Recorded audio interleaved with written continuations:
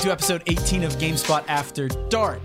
This is being recorded to video, but you won't see it because we're just doing test runs at the moment. However, we'll come back to that later, probably near the end of the show. A nice tease. A nice tease, exactly. But joining me this week is Lucy James Games. She's returned. I don't know why I said your Twitter handle. Follow me on twitter.com. Hi, it's nice to be back. Callie Plaguey. Hi. And joining us for the first time, Mike Mahardy. Hi. Giant Bombs, Mike Mahardy. Yes. Thanks for having me, guys. It's nice to be here. I'm a fan. What's this peppy persona you're putting on? I don't like it. Oh, this is the new mic. I know. New It's York been has so long. changed It's been, what, That's a 6 new months? mic, too. You've been in New York for a full year, dude. Well, since E3. I saw you guys out, though. But yeah, it's okay. nice. It's nice to be on. I'm a fan of After Dark. I like hearing you guys be yourselves more than you tend to be sometimes on videos. Yeah, it's fun, you know? Let loose a little bit. Mhm. We've got some beer, as usual. you know it. Kurt's given me a 7% beer. I know, mine's so, 7% beer. That's why I was like, I'm going to stick with that's- one for now. That's the one I have saved for later. We start every episode with the Chris from Dayton, Ohio segment. Can we swear? Yeah, you just can't say the F word. Well, you can. I have to bleep it out, though. Who the fuck is Chris from Dayton, Ohio? Well, he's from. I was going to get to Dayton, that. Ohio. Oh, sorry. So he wrote in one of the first episodes saying like, hey, the podcast was fun and all, and I liked it, but I don't know who any of you are. Could you please tell us who you are? So we've kind of kept that joke alive. Cool. We now know more about Chris from Dayton, Ohio. He really likes Souls games. Really? Yeah, I think. A loyal listener and Yeah. friend. But anyway, Mike, tell us about yourself. What kind of games do you play? Where do you live? What are What's your your parents social like? security number? Social security number, credit card information. And then and then 3 numbers on the back also. You know what just scared me the other day? I don't know my blood type. Do you guys? No. I know. Yeah, my I'm not blood asking you type. to tell me what yours is, but I don't know my blood type. I don't think And I've it ever had occurred to me that because I don't know my blood type, I don't think anybody close to me would know it. So if I was to get in a violent accident and need a transfusion, you could pump me full of the wrong juice. I mean, I mean, would that's just not use what they would do. They would. Aren't you put just O controlled by negative. rats? Well, no. If you're Isn't if just a you're bunch of rats in you? if you're that one, you can only receive that one specific kind. If you are that, No, they're- O is the universal donor. but there's. I thought there was. So if they don't know, they just give you O. Yeah. Okay, That's why, like, not, if that's you are less scary. you are supposed to. Well, it That's would be less nice scary. if you like donated more because Oh. it can be used for Yeah. more people. Because not that I would say not that many people know their blood type. I know my blood Oh. type. Do you? I'm O, but I can't donate that much Oh. because I get real fainty. Your body only has a certain amount. I only have so much blood, you know, To give. and then it's not enough as is. I don't know my play blood type. kind of a lot of different kinds of games. I guess we all do, but I try to play in a lot of different genres. I think the most fun I have with work is going outside my genre, but I guess if I had to describe the kind of games that is like back of the box feature list will automatically interest me. I like strategy games a lot. I like shooters a lot. I like games like Void Bastards that combine those two really well, which I'm going to talk about Void Bastards probably in this episode, hopefully. But yeah, I play a lot of different games. I'm actually in our New York office. I've been there for about a year now, but I was here for a good 4 years, like 3.5. Mm. And then, so I'm on the video team, kind of like video editorial hybrid. I don't know what I do, but I'm in the New York office. And every once in a while I'll go on Giant Bomb stuff. But yeah, so And you love XCOM. yeah, XCOM 2 is one of my favorite games. This is the first time XCOM, I think, has been mentioned on this podcast. So there I you know go. that. I No, listen I to think every we've made episode. a joke. I think we made a joke about Mike liking XCOM before. I think. Oh, might have, really? yeah. that sounds like something we would do. Yeah. Yeah, probably. Oddly enough, I don't talk about it much anymore. Like that doesn't come up over on like Giant Bomb or GameSpot East stuff. That's when you don't have a lobby anymore. Like, what are you gonna do? Yeah, that was You know? a lobby mainstay joke. Yeah, lobby segment, Mm-hmm. whenever it could be. Yeah. Well, I mean, anything else you want to add? You could just say former athlete. Former athlete, all right. Yeah. She didn't know what were you messing with me? Do you know what a Letterman is? No. She didn't know, so she asked if this what I'm wearing now. Again, if you're just listening to on audio, it's kind of like I guess the style would be varsity jacket, but across the room during deliberations, Lucy's like, "Are you wearing a varsity jacket?" I was like, "No, but I have one at home. I was a triple Letterman." She didn't know what that meant. No, I don't know what that means. Um, It's because Mike texted me and said I look very British, and that's because it was really cold on my side of the room, so I had to go get my big coat, and I just sat there looking like Sherlock or something. So for each sport in high school you play at a varsity level, you get a letter. I mean, physically on your jacket, but also like in a sense. Like a scarlet letter? No, it's like for me it was L for Liverpool. I'm not joking. I went to Liverpool High School. So they just put a big L on your jacket? On the back. Gotta So really each take the L. varsity sport you play. Yeah. So that's why that's what a double letterman is. They play 2 varsity sports. Right, and Yeah. you were triple. What did you play? Basketball, lacrosse, track and field. But I stopped track after junior year, but I still got the letter. See, I guess I would have been a double for water polo, for water polo and swimming, but I never actually like paid for the jacket or any of that stuff, so I never got it because like no one at my school wore them. Oh, we just got ours, I think. Unless my parents paid for it and I didn't know. They were trying to make as Lucy. much money as they could off of us, so it's Yeah. like In nah, America, schools make money off of their sports because we don't give them enough money to teach the children. Yeah, I've read about teachers having to buy their own supplies and stuff. Yeah. I went to a private school in the UK and we had colours for like sport achievement, which was basically this kind of fabric sash that you would wear around your waist, and a colour was basically a small rectangular patch that would just say swimming or tennis, and that was it, because they were really afraid of letting you express your individuality because we had to wear uniforms. Oh. See, I did color guard and I got shunned. So that's what I got for that. Because you're in color guard? Yeah, it was not. That was like the most social suicide thing I could have done. Wait, what is it? Oh. Color guard I is. barely know, but I know. I spun rifle in color guard. So what I did was a wooden rifle. No, that is the coolest thing I've ever heard you say is I spun rifle. That's such a badass thing. What, like, you had like a baton, but it was a rifle?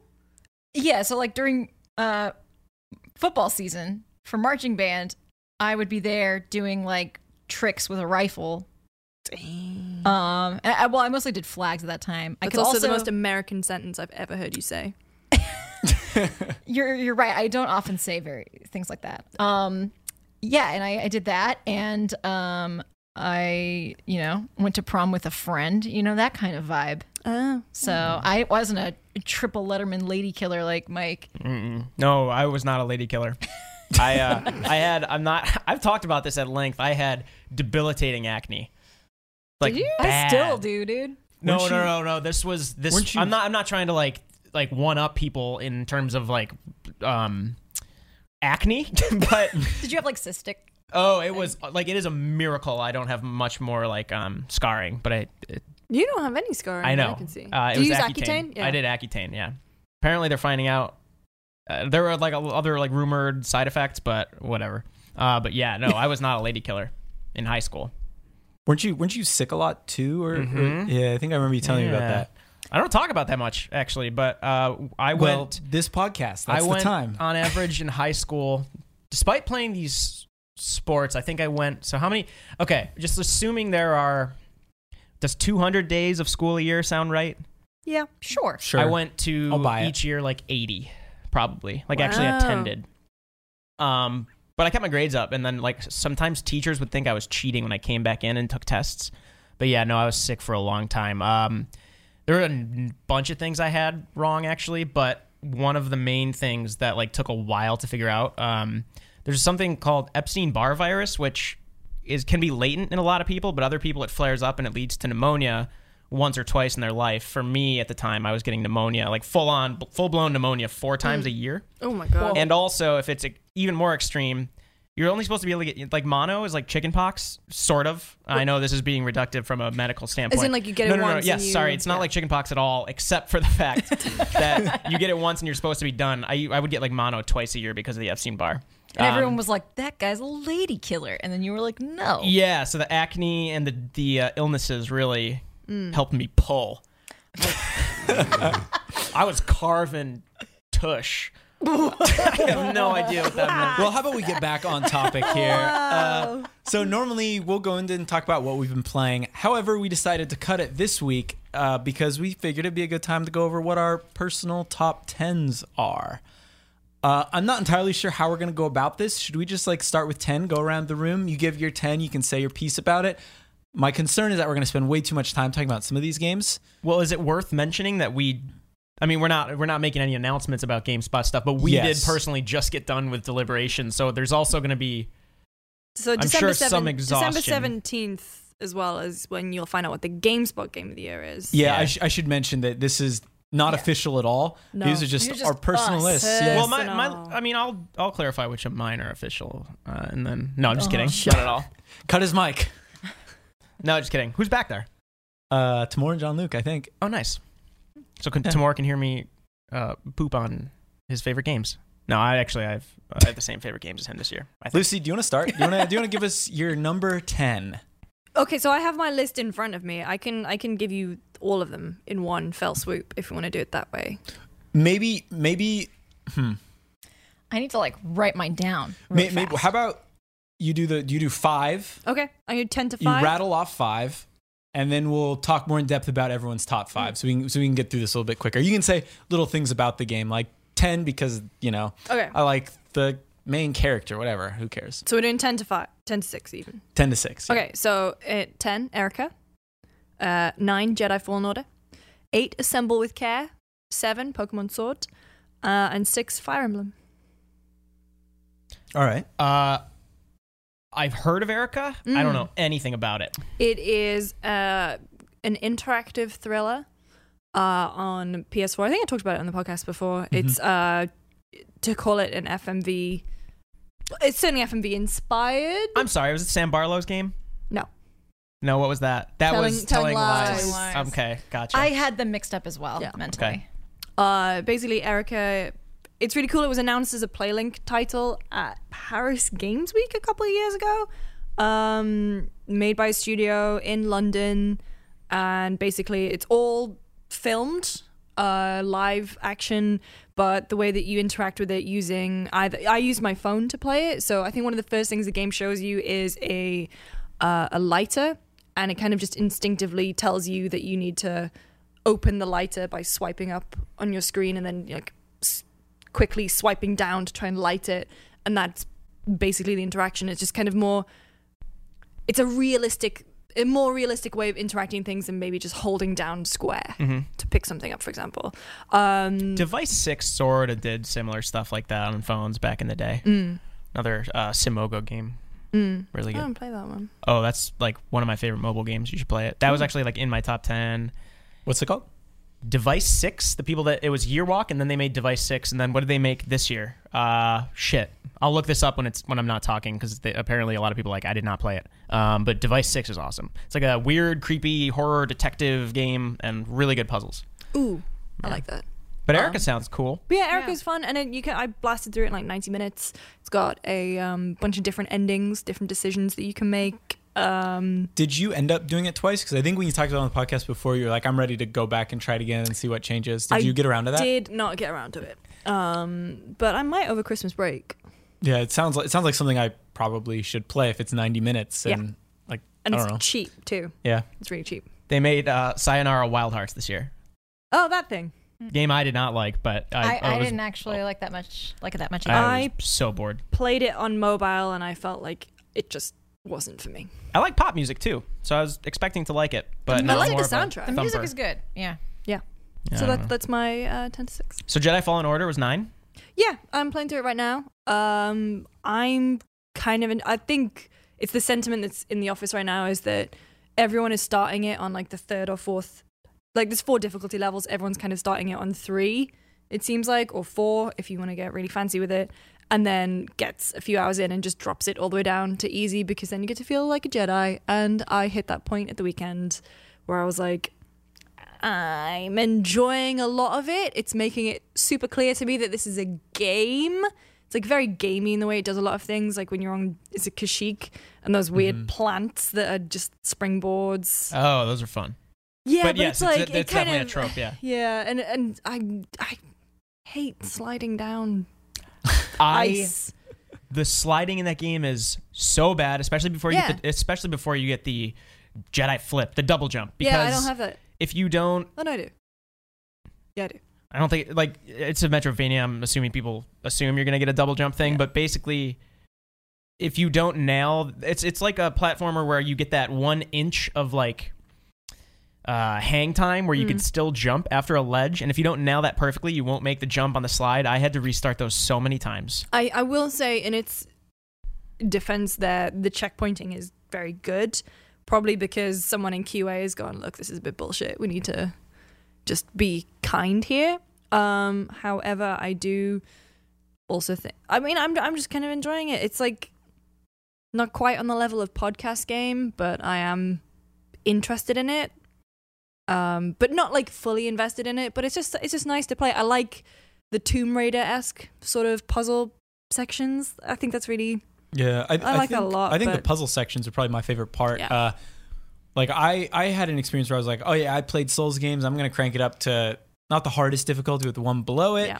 And then I played it and I was like, all right, I don't think the combat is super precise. I don't really like fighting anything other than stormtroopers. So I'm just going to crank down the difficulty because I want to get through this. And I wasn't super wild about it, but I think the things that stood out, right, were I want to see all the planets I go to. I want to interact with these characters. I don't really necessarily need a really difficult Star Wars game. No, because I think unless it's something like Sekiro where everything is so precise and feels earned, which I don't think happens in Fallen Order. But BD1 is incredible and like Pixar-esque. I Yeah, love he's that cute. little robot. It's That little cute. droid. Another thing about Jedi Fallen Order that surprised me, I'm kind of middle of the road as far as Star Wars fandom goes, I guess. I'm not on the level of like Rob Handlery or Josh Shaw or someone like these. I'm just naming GameSpot people. I don't know if I'm assuming people know who Rob is, but I've kind of lost interest in Star Wars in recent years. So I didn't expect to really get invested in the characters in this game, but man, I actually kind of like what they did by saying, oh, Order 66 happened. Might not have been like taken place in the best movie, but it's still a real messed up thing. Sorry. Flippin' messed up. Really messed up thing that happened. And like, if you really think about it, people are going to be traumatized by that if they escaped it. And I mean traumatized in the like most legitimate, severe yeah. sense. Yeah. And that game does not ignore that. And that's really cool because, I mean, it's not cool that they're traumatized.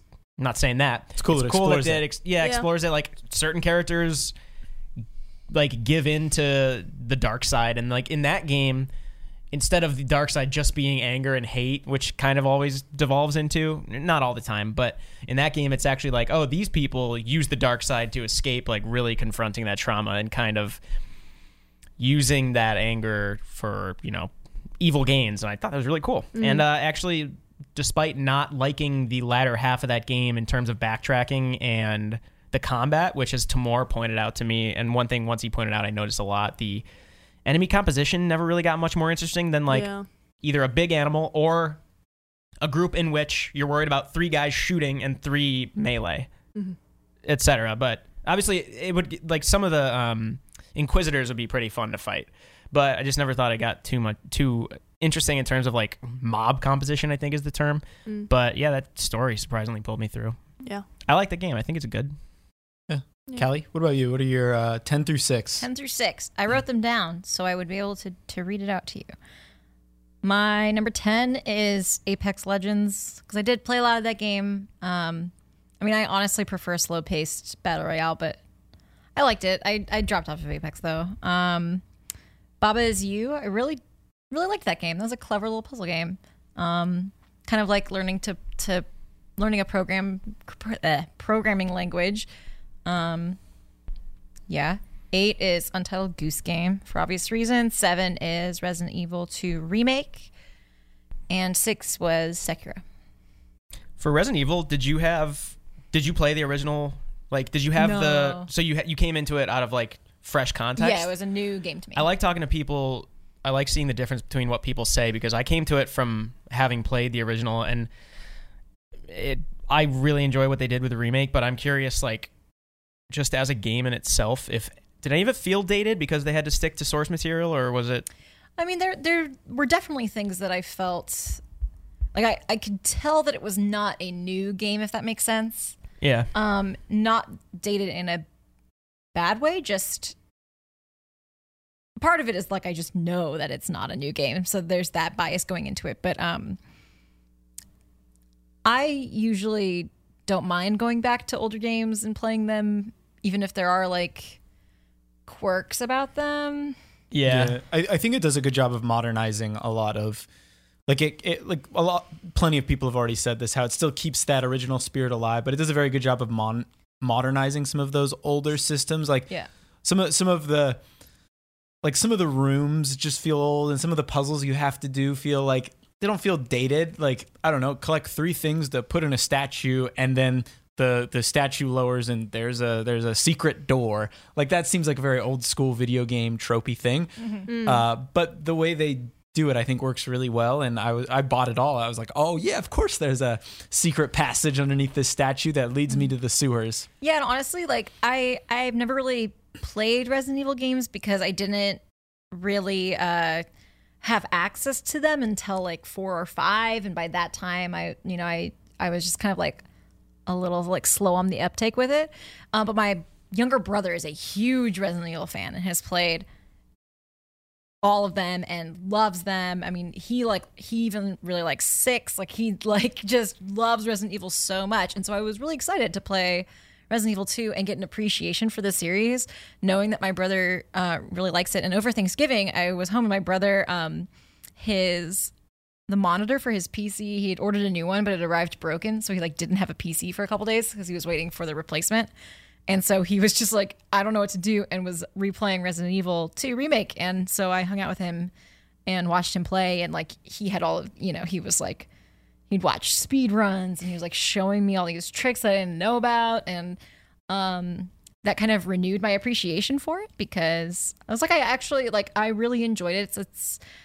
I like horror, like film, and horror like television too. I'm not like super experienced in horror games, and part of that is just the games I had access to growing up. So it was cool for me. That was kind of like my first like real bona fide like I loved this horror game experience. So it was special to me in that way. That's super cool. Speaking of old Resident Evil games, I caught some flack yesterday. Oh, is it because you said you don't like Resident Evil 3? I'm fine with like people disagreeing with me in most cases. It happens a lot, and I'm used to it. But whoa, people are real defensive of Resident Evil 3 Nemesis. And so, for context, I am a huge fan of the whole series, but I consider myself a fan in the sense that I want it to be better, so I'm not afraid to point out its flaws.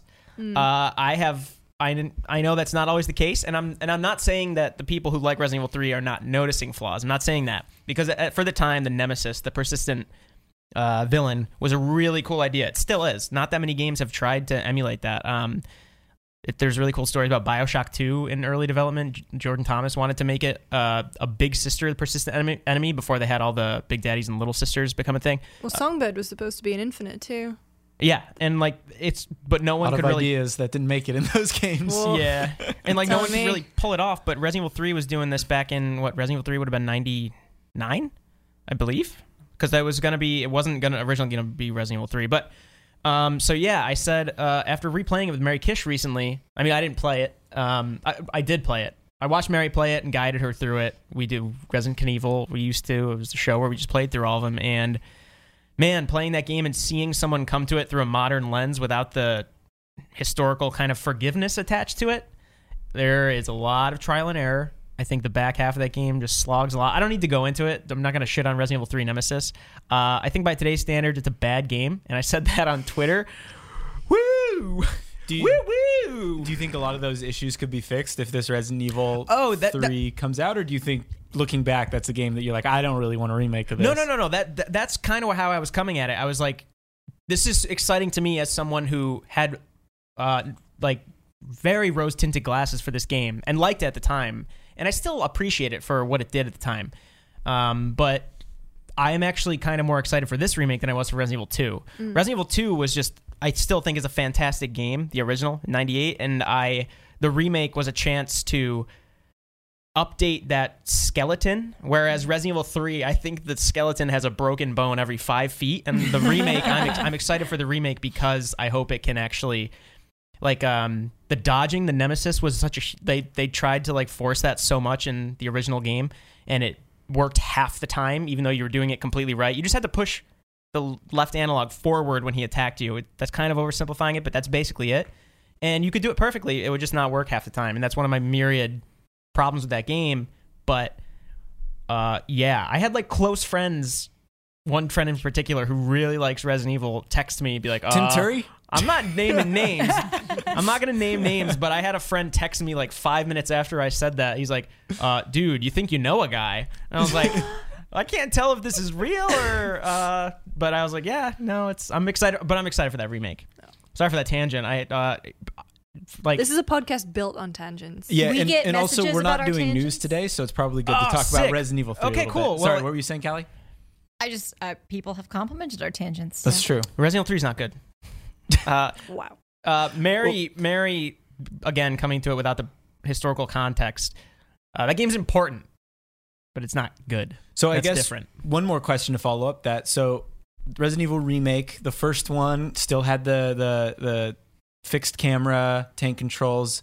Resident Evil 2 Remake, they went to third person. Do you think Resident Evil 3 they might go back to the fixed, or do you think they could do first person? Like, do you think they might change that, or do you think they're just going to do third person again, similar to 2? I highly assume so. For context, the reason I brought up Resident Evil 3 is because just yesterday there were leaked images on the PS Store. It's pretty much going to be announced at the. I mean, it's been kind of rumored for a long time, heavily rumored, but it's going to be announced at the Game Soonish. Awards, Yeah, pretty probably. much.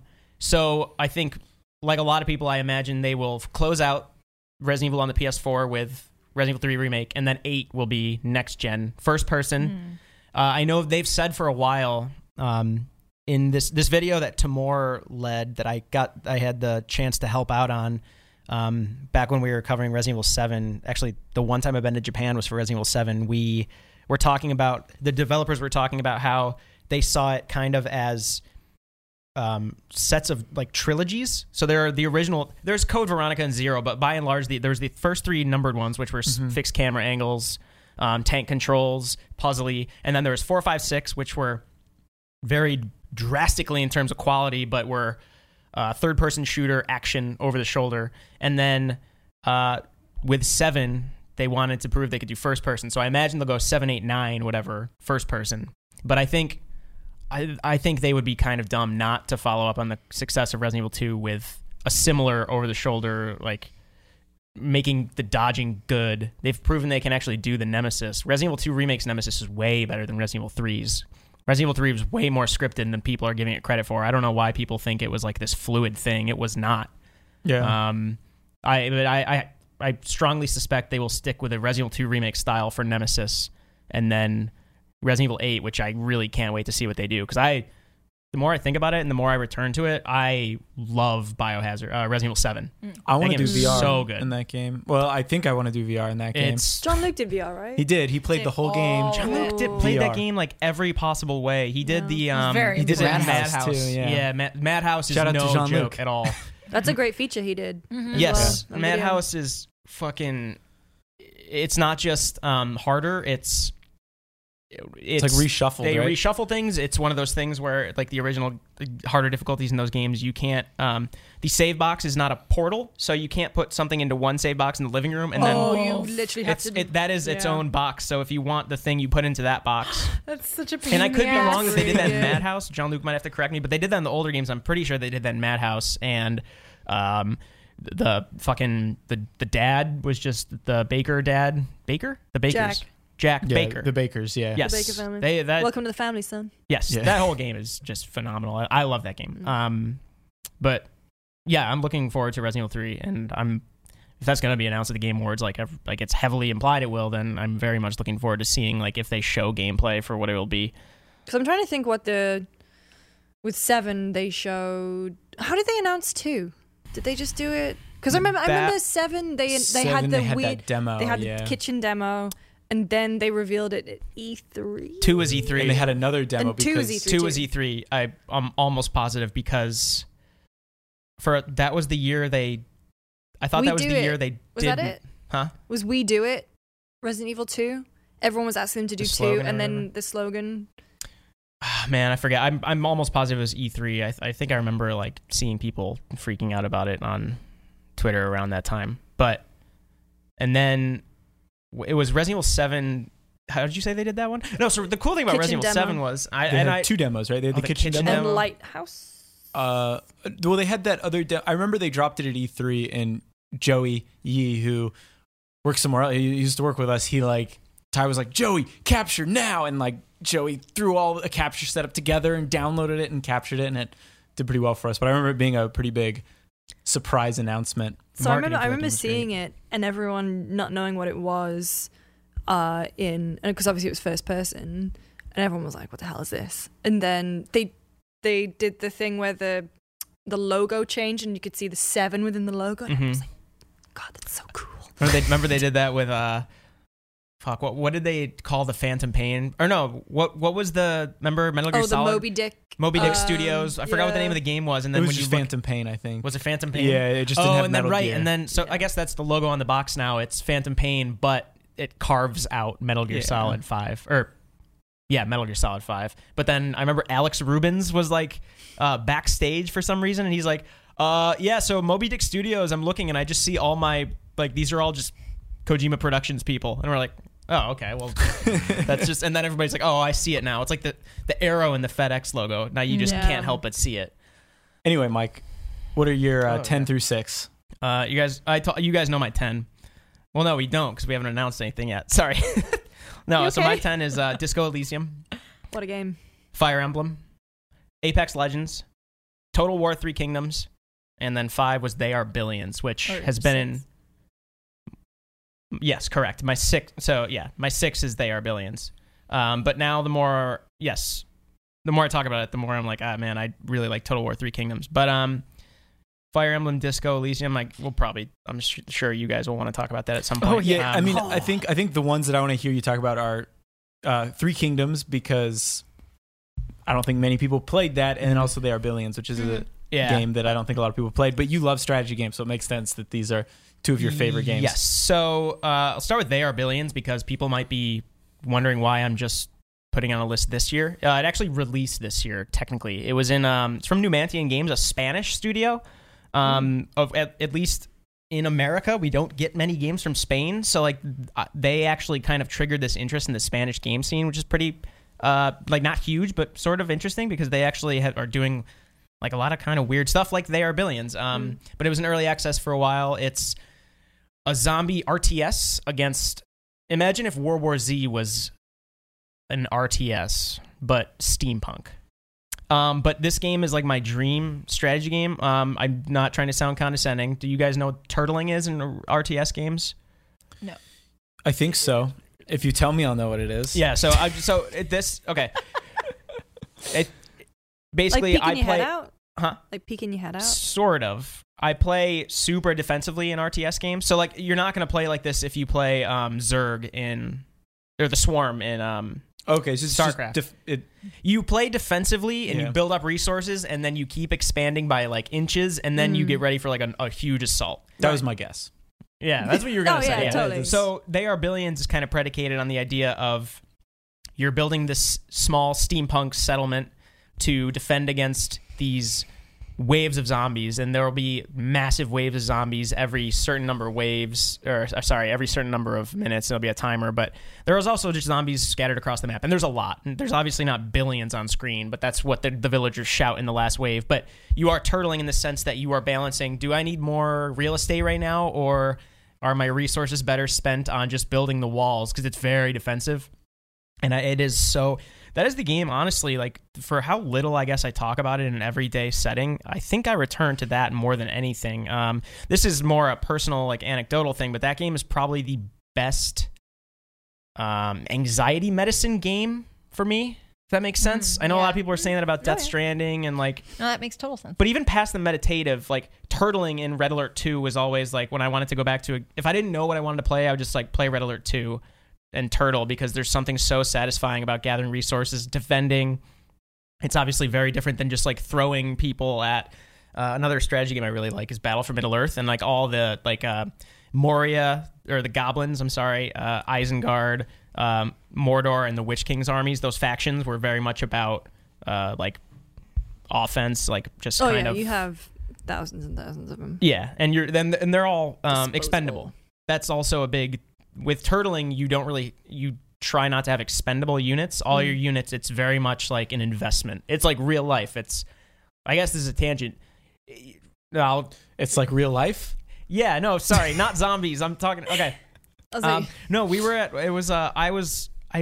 So my brother's in the military, and I was talking to one of his friends who is still in the Marines when we were playing Call of Duty. And one thing I never thought about, it's like, yes, obviously for the sake of these people's lives, if someone gets captured in a war zone or a paramilitary zone, you want to rescue them because they're a human being and they're like fighting for our country, etc.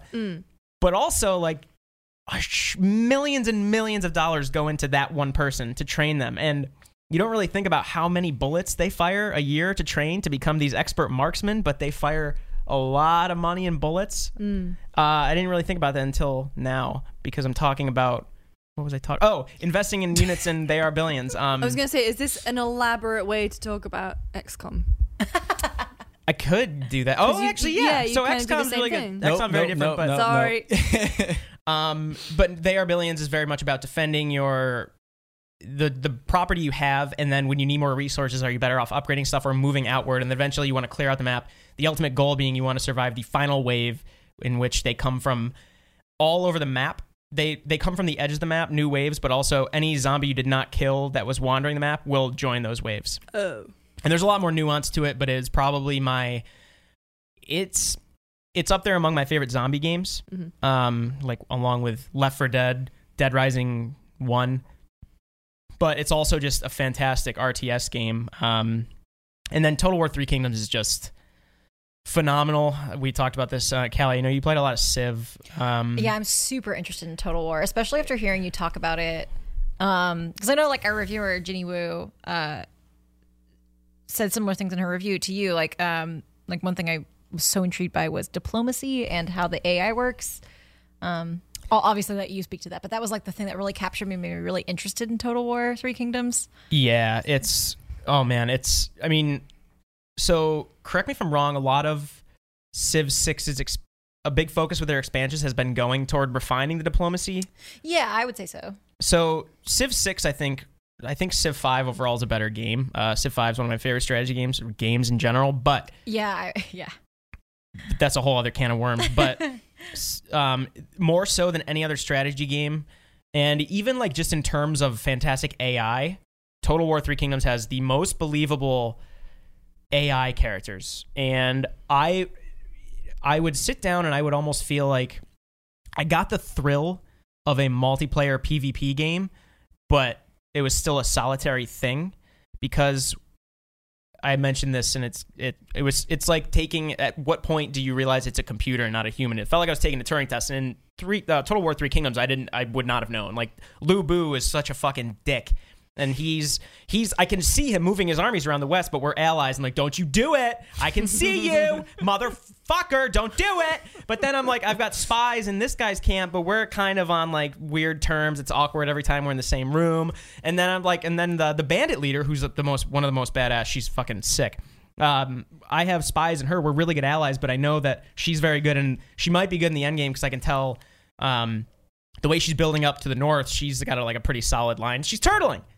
It's all connected. I got it. And I feel like the AI in that game is just so good. It's like the combat, the actual the battles are great. And they also added hero units. They didn't add them. They took like Dynasty Warrior hero units and brought them in, and kind of, if you play, like, a lot of RTS games have hero units, which that's kind of where Dota spawned from, those kind of units. But yeah, the diplomacy in that game is phenomenal. It feels like you could be backstabbed at any moment.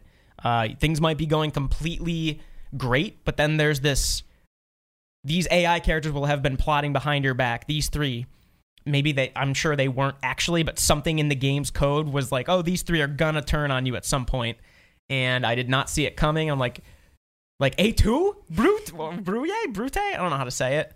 Like Brutus? Yeah, I mean, in Latin. In my brain, it's just Et tu Brute. Like, Et tu Brute, yeah. Isn't it, there's a band called A2 Broccoli? That's good. Really? A2 Brute. Sure. Also, I'm just really enjoying watching Jake die inside every time you say the F word, because he has to bleep. Oh, shit. I'm sorry. Yeah, also, I'm really enjoying Jake's cowlick. Oh, sorry. No, it's fine. It's fine. please, you Do I need to fix you it? have like a wild. I mean, well, no one's gonna see this except for. Well, I know, a few but like people in it's the- distracting me because it looks like you got a little antenna going. You fixed it, but it was like a little like Who from Whoville. I mean, people are talking to me It's through Christmas, this antenna. Callie. This is how I know what to say. One thing I do want to bring up though is a little bit of a plug for Chris Pratt because he did that really rad video about nuclear Gandhi and how that rumor spread and how like it's not it may not be as true as people thought it was, and like he even reached out to the developers, and the developers like Sid Meier, right? He reached out to Sid Meier, and Sid Meier was like, well, I feel like I can't say anymore. Like it's a mystery. Definitely check that out. It's super interesting. Like I'm not super into these kind of games, but that video is fascinating. Yeah, as well as all his stuff. No, I'm after hearing you talk about Total War 3 Kingdoms, I am so sold on it. Like I really want to play it. I know it's the kind of game I would really like, and I really think from what you've described and what I've heard about the game that the way you interact with the AI is really new for the genre, like really really important for that genre. So I'm excited to check it out. I wish I had thought to do it. It's one of those games where it's like I don't have time for this. Oh yeah, it was a time sink for me. But That's the tough thing. I think Dave Jewett really liked it. Oh, Dave Jewett definitely. Oh, also the really minor thing to add to the democracy. You also are building out your own court. So you're promoting certain people, and that's gonna piss this dude off. Who he could fucking say, I'm sorry. He could say screw you to you, and then go off and join another army, and then down the road be one of your main rival generals who keeps screwing you up on the field, and all because you didn't promote him earlier in like 10 hours ago. It's like real life. You guys don't have that? You don't run into people on the streets who want to fight you because you? No, I'm just joking. I've never managed a person in my life. I've never been a boss. I'm gonna go on to my Yeah. number 10 for me is Kingdom Hearts 3. Just kidding, I didn't play that game. Ooh, I didn't. Hey, How long did you get that locked and loaded? That was way too spicy. do you want to hear something wild? It's not on yours, huh? Well, it's not on mine, but also I never finished it. Oh, Which is wow. a That says a lot. damning So indictment. I'm about to blow all your minds right now. Kingdom Hearts 3 came out this year. Crackdown 3 came out this year. Whoa. No, I enjoyed my nephew was Crackdown 3. obsessed with that game, and that Which doesn't make one? it a good game. But I've had such fond memories of that game. Of and- what? and- Crackdown. Yeah, And Borderlands 3 all came out this year. I completely forgot. Like when I was finished that game, Yeah, and I- I just didn't even think about Exactly, it when I was like, doing I- my top 10. like I enjoyed what I Anthem played of came out Borderlands. this Anthem. year. Yeah, Anthem did too. Days Gone came out this year. fuck. These are all games I actually sort of defend in certain ways. Like Anthem, again, like really healthy foundation. That was my Which thing. you didn't. No, that was my thing with Anthem too. I Mechanic- I was mechanically. gonna say, like, I played the alpha and I really enjoyed just zipping about in that game. But when it came down to it, there was nothing. No, when I it hate came using down, the word content, but that Hashtag game content. really needed more content because that mechanical joy was there for me. Yeah. so a lot Yeah. of games came out this year that you forgot about. Jake, what are the games you didn't forget about? Number 10 is Death Stranding for me. 9 is Apex Legends. 8 is Katana Zero. 7 is Plague Tale, and 6 is Control. Okay, so I think we'll probably talk about Control. Yeah, I figure we'll A little save bit later. It's Control. in The ones I want to hear you talk about are Katana Zero because I feel like that didn't even come up Mm-hmm. earlier, and then Plague Tale because I've heard so many good things about Plague Tale.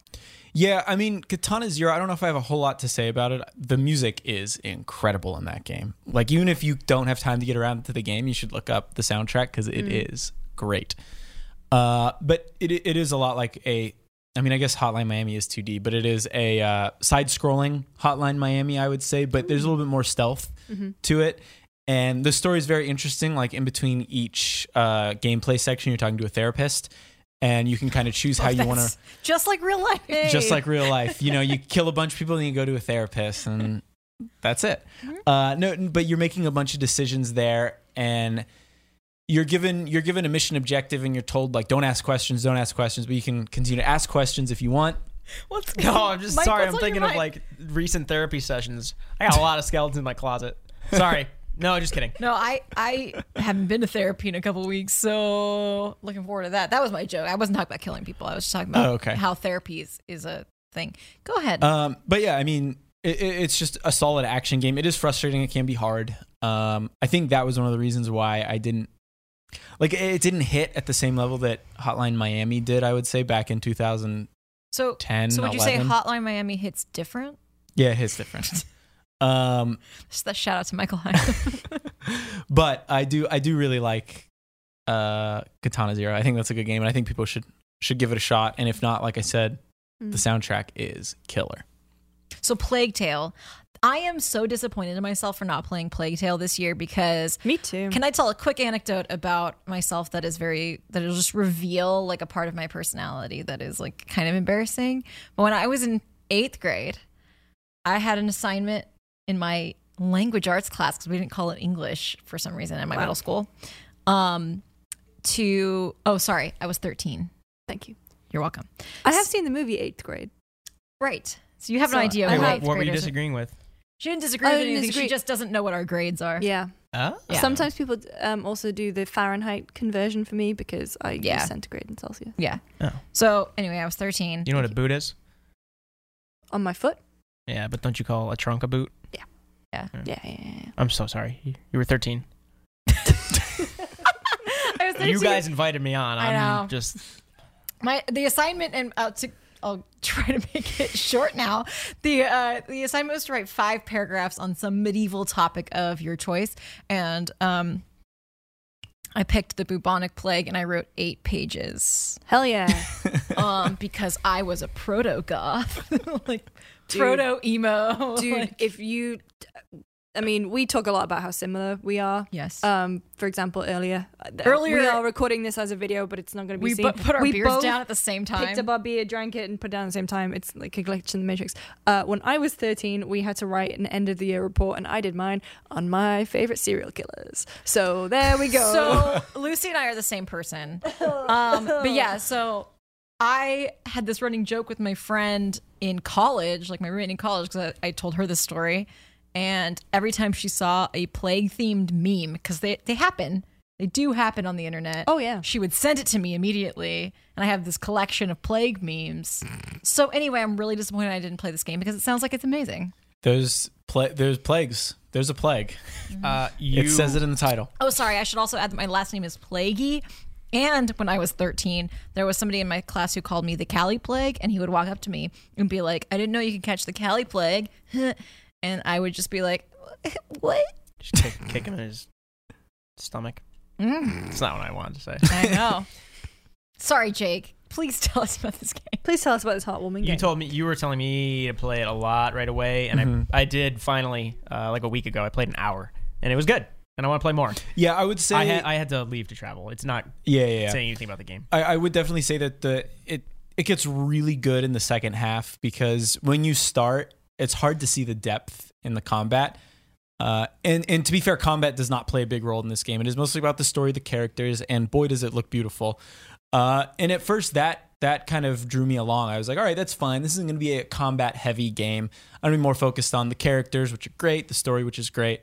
But around halfway, you kind of start... You kind of become a master of your environment after a while. So the big threat are rats. That's what you're watching out for. Most of what you're doing in the first half of the game, they're puzzles. How are you going to get around these rats? Like, a lot of times it's like, some of it's kind of simple. Like, all right, rats don't like fire, so I'm going to light this wheelbarrow thing on fire, this old-time wheelbarrow, and push it through a section. Sorry, are you saying wheelbarrow? Wheelbarrow? I thought you were Sounded saying... like wheelbarrow. Yeah. Wheelbarrow? Anyway, whatever it is, this That's cart. 7%, man. I'm going to say this cart. Oh, Are you talking about me or him? No. Him. is someone, man. is someone in the back room right now? Yeah, there are people in the back. Oh, room. Tam has been There are? sending us screenshots of I'm sure he has. you, of Mike. What am I? Oh, it's my blinking, isn't it? My face. No, it's Did you because know- you're on like 10 different screens and it just looks like we have a wall of Mike. The narcissist in me is happy to hear Did that. you know there's studies that are saying it wasn't the rats that caused the plague? No, And that it's they're the- getting it's a the- bad it's rap. the- It's the ticks. It's the and- ticks on yeah. the fleas on the rats, Also, but the rats plague, just the carry them plague's around. coming back. Good, we need a new plague. Huh? Wait, And- what? Okay. No. Hold on. Don't just brush past. The plague is coming back. That's news to me, and I'd like you to expand on that. I would love to. so I can properly prepare for this. So, according to the CDC, it is a re-emerging disease because of the number of cases reported in recent years. There have been people who died in Colorado from contracting the plague. The plague comes in 3 kinds. You can get the bubonic plague, which is what people died of in the Middle Ages. That's like the bad one, Yeah, right? that's the No, one that people died That's from. not the bad one? The worst one is the pulmatic, I think, plague, which is in the lungs, and then you get the septicemic plague, which is in the blood. Why do you know so much about this? Because she wrote an 8-page paper. I've been When? Last week? Wait. So hold on. Why are Really showing people my not hand. freaking out more? because Colorado's not far from where we sit right now. yeah, actually, the plague-causing bacteria is called Yersinia pestis, and it could cause those 3 kinds of plague. Of course, right. No, yeah. I was going to say that, but Jake needed to know. And it's really common in places like near us, so like the west of the United States.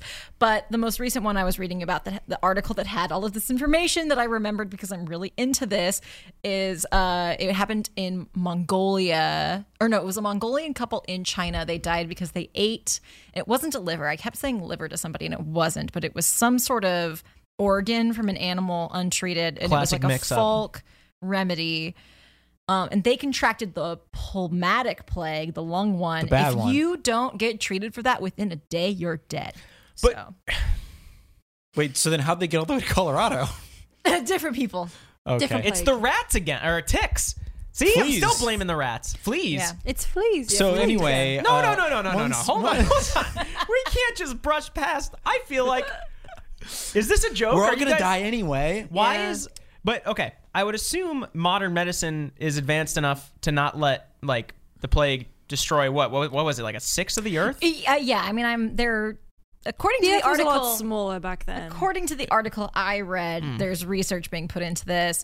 If you get because like the pulmatic plague, you would know right away that you had it because you'd be coughing up blood. So you either have tuberculosis or the pulmatic plague, and you would go to the doctor. But if you didn't go to the doctor, Well, then you maybe would get not in treated. America.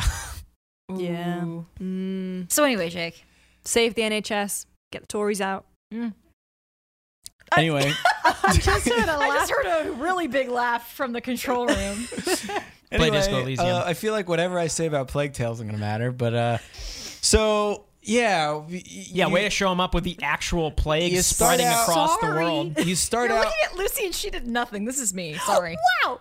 hiding from rats. I mean, that's right. You avoid rats, and eventually you kind of figure out how to use them to your advantage. Talking about the game here. For example, one thing that I really liked is that I got a text. You didn't. you would I did too. break an enemy's lantern and the rats would swarm them. So rather like Nice. you don't do a lot of direct combat. Well, you can. It's not very efficient. Instead, it's more like you got to pick off the most important people.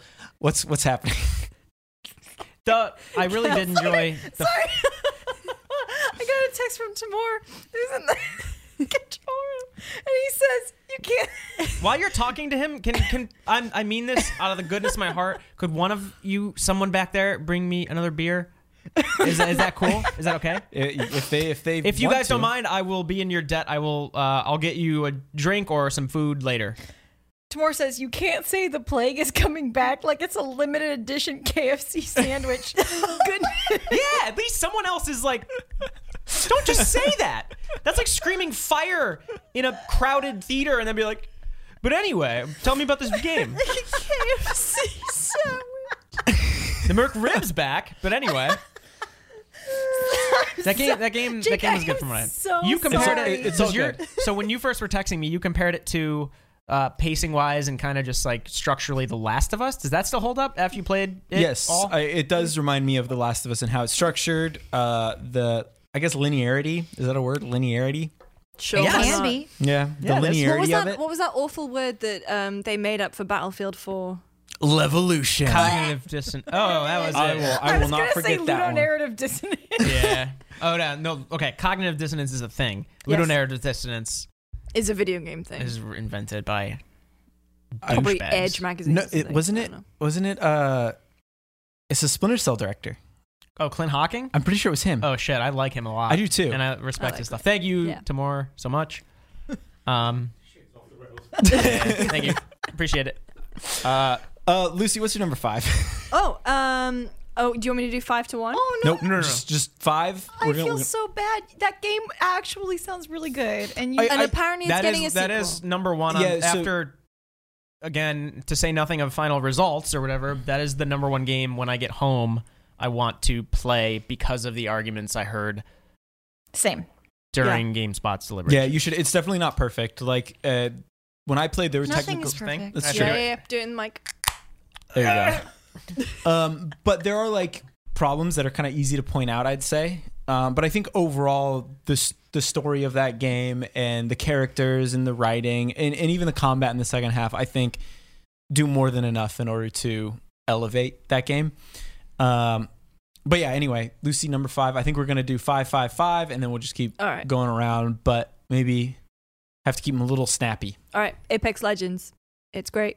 I was actually going to say Jake, Callie, and me all had it kind of in the 9, 8, 7-ish range, and which was Because curious. you guys all say that you dropped off. No, so I played I still play a little bit. I played 2 matches back in March when it released, and then 2 weeks ago I was like, I clearly need to give it a shot. It's I love Respawn, I love shooters, I like where Battle Royale, the genre is going. I should try this. Played a lot with Jake a little bit, and also Matt Paget, who Oh, he's not very good. he's not the best Battle Royale partner. No, I'm not knocking his skill. I'm not knocking his skill. I feel comfortable saying that dude's MO is to just fucking open a chest, square, open a chest, square, and then afterwards be like, oh, did you need that blue helmet, that blue armor, that purple thing I got? Oh, that'll probably be one in the next building.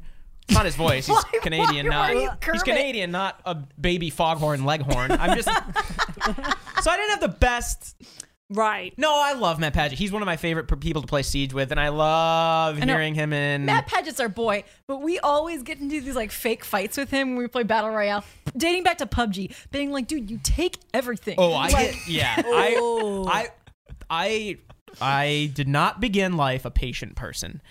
I consider myself in recent years, as I mature, you might say, I consider myself a much more patient person than I used to. When I played Apex with Matt, I did not all day say anything. And Matt and I had played we won once. And that wasn't bragging. If anything, we probably should have won more. But Jake joined later that night, and Jake immediately was like, oh yeah, Mike, you probably know Matt's a loot thief. And I'm like, yeah, I just haven't said anything. And then Matt's like, right what? under the bus. No, I was just, because we play Siege with him too, and it's funny because I give him shit, and Matt and I sometimes get into arguments where I'm like, I don't know if this is friendly anymore, but then like the next day I'll be like, okay, we're good. But Matt's one of those people who at the end of a Siege round, when all you have to do is like sit on a point and just the only way the enemy team could win is if they run directly up to you and kill 5 people. So all you have to do, but Matt is one of those people who just needs to get the kill, but I never call him out on it, and then he calls other teams out on it. I'm like, Matt, this is what you do, you mother.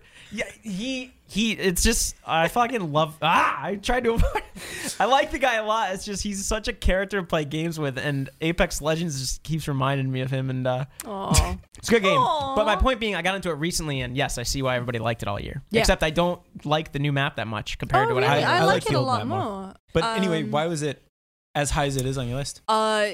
It's kind of rare for me to keep up with a multiplayer game like that for so long, and Apex has managed to, apart from Overwatch. I was gonna say what? Apart from Overwatch is like the only one that I have consistently played, right? I still play a lot of it. It's my game of the year. Well, I guess like to us, Game of the year it every year, seems like right? Apex is kind of like the Overwatch of Battle Royale for you. Yes. Like for me, when you were talking about Apex, like during GameSpot conversations, I was like, you know what? Yeah, that makes a ton of sense. Like, Because that's like Lucy's whole thing. I'm not good at shooters necessarily, but it's in Overwatch, you still find ways to be useful. In Apex, you still find ways to be useful, and that to me is it just keeps me engaged, keeps me playing. However, I would say that I am probably the Matt of, I play with Simon Cardy from IGN and Timur Hussein from here, and You're the Matt they would of England. 100% call me the Matt of the team, but I say that in my defense is because I'm the worst shot, so I will be the one who steals the best armor because I need it to stay alive. What's your favorite weapon, character, stuff like that? My favorite weapon is the alternator, but I also It's a good. The Havoc with the hop up is also really good. I like the Havoc with a hop up too. I also enjoy the Devotion because I will sing the Aerosmith song. What's the heavy Wait, machine wait, gun wait, called? what? Sweet Emotion? Sweet Yes. Devotion. But Sweet Devotion. Yes. You phrased it as if the song was Devotion. Yes. You don't know. Aerosmith very well might have a song called Devotion. Sweet Emotion, he wrote like 10 minutes before a concert to fill up a slot at the end. Did you know Fairly Aerosmith originally wanted to be a blues band? Why do we all know so much? I don't know. Steven Tyler's my dad. Steven Tyler's Liv Tyler's dad. Oh, I knew Also, that. have you seen his feet? Yeah. Have you seen Oh. Steven Tyler's feet? They're I'm beautiful. Well, we got They're a not title beautiful. for this week's episode: Steven Tyler's feet. I'm gonna get up the You thing. said something that made me want to say something else. Oh, the alternator. Did you play Titanfall much? I did play some of 1 when it first came out, but then I played through 2. I didn't play the multiplayer of 2. So you're a Lifeline player? No, I play Octane because I'm really bad and he regenerates health. That's Steven Tyler's feet. What the hell? Oh my god, hello. Basically, he's worn boots it. that are way too tight and pointed for years, and so he. Okay. I don't want to body shame, but the guy has broccoli for feet. It's Whoa. not pleasant. Yeah, he needs This is bigger a fun shoes. activity you can participate in at home. You can Google it easily, no matter Google where you are. Steven Tyler's feet. Sorry. Holy shit. I mean, I don't have nice feet at all. Oh my god, I only know things about Aerosmith because that's my dad's favorite band. Kelly, They're what's great your number musicians. 5? We got to keep this train rolling. Yeah, I was gonna say, Jay, I don't you're want to keep good. these two people here. 5. My number 5 was Pokemon Sword and Shield. Oi, mate! Oi, mate! Oi, slag! Oi, slag! Whatever Pokemon battle. I really, really enjoyed this generation of Pokemon. Pokemon is Pokemon. It's like it's not like the case with Breath of the Wild where it seemed like a big jump from what Zelda has always been, obviously. But I think the wild area is such a smart, positive addition to Pokemon. Like, I was talking to Andrew Goldfarb, friend of the podcast, and he was saying that it felt like Pokemon Go, like the spirit of Pokemon Go, but without having to leave your house because he's going out into the wild area, catching a bunch of Pokemon. Checking it every day too. You check it every day because Yeah, it changes. At least I do. I do too. Wait, the Pokemon in the wild area change? Yeah. Day by Oh, day. that's yeah, news 'cause to me. weather. They change with the weather, and the weather changes every day. So, like on December 1st, it was the whole wild area was snowy for.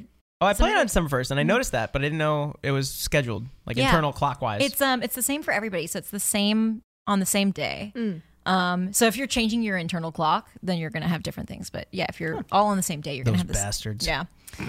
The people changing the clock, not the people who Yeah, made yeah. Pokemon. So I think Sword and Shield also have an excellent Pokedex. Like if we're talking about new additions to the Pokedex, I know obviously there was so much controversy about the total Pokedex.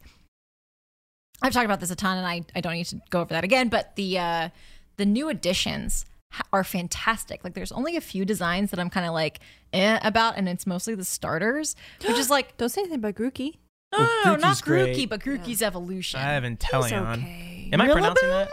Inteleon, yeah, Inteleon. Inteleon? But then, I think about it, it's supposed to be an intelligent chameleon, Inteleon. It's like Intel, like spy. It's spy. But where's the Eon? Yeah, chameleon. Wouldn't that be Ian? Like a Inteleon. like a spy name. You know what? Intel You're Ian. right. It's probably Intellion. Those. Mm. Ian's a British name. Ian. Brady Ian. Gandalf. McGregor? McKellen. No, yeah, Ian McKellen. McKellen. You and Hello there. Sorry. Yeah. Wow. Also, Chef. So I said Ian Brady. Anyway. Oh my God. I had the criticism. It's not even criticism. I love that game, and I've been playing it a lot. And I feel like I've been playing the same game since X and Y, but it's been good every year. I didn't particularly like. Was the region called Alola? Yeah, Sun and Moon. And I didn't. Maybe I didn't get far enough. I know some cool stuff happens in the late game with like weird paranormal stuff, supernatural. Yeah. I didn't get that far, but I didn't like the region and the actual Pokemon they added. But I'm really enjoying the the additions in what's his name? Grimmsnarl is probably my favorite new addition. Grimmsnarl's dope. The fucking dark the dark fairy combo is awesome. Yeah. And I think, correct me if I'm wrong, based on Bulbapedia, I think he's the only Pokemon, or at least from the new editions, with that combo. Dark fairy. I'm pretty sure. Did you just search that on Bulbapedia? Like, I've been like I said, I am into this game. I've been playing it a lot and getting into it, but my only criticism being is like I don't play late game stuff. I don't think I plan on doing the raids unless some of them are like mid level, because I'm not gonna be that good. Dope Pokemon from that though. Like Gigantamax Snorlax is so cool. I just get EVs, and I want every evolution. And that's kind of dumb too, like Levolution, Evolution. I just want to get all those, and I'm fine. X and Y. Hawlucha is my favorite Pokemon of all time. I finally got him. He was in the wild area. Oh yeah. I couldn't. I see him every day. He's like walking around the same spot with his wings. I see him every day. He's perched. I love that he does this like wrestler pose before every move. He's like, "Hey!" and then he just like jumps off the ropes. Well, there's no ropes. He has wings. Doesn't need ropes. But same concept. But yeah, so the bringing up Sun and Moon is actually. I've been thinking about Sun and Moon a lot because I liked Sun and Moon for what they were at the time. I would say Sun and Moon, like I really liked the Pokedex. I liked a lot of the new Pokemon.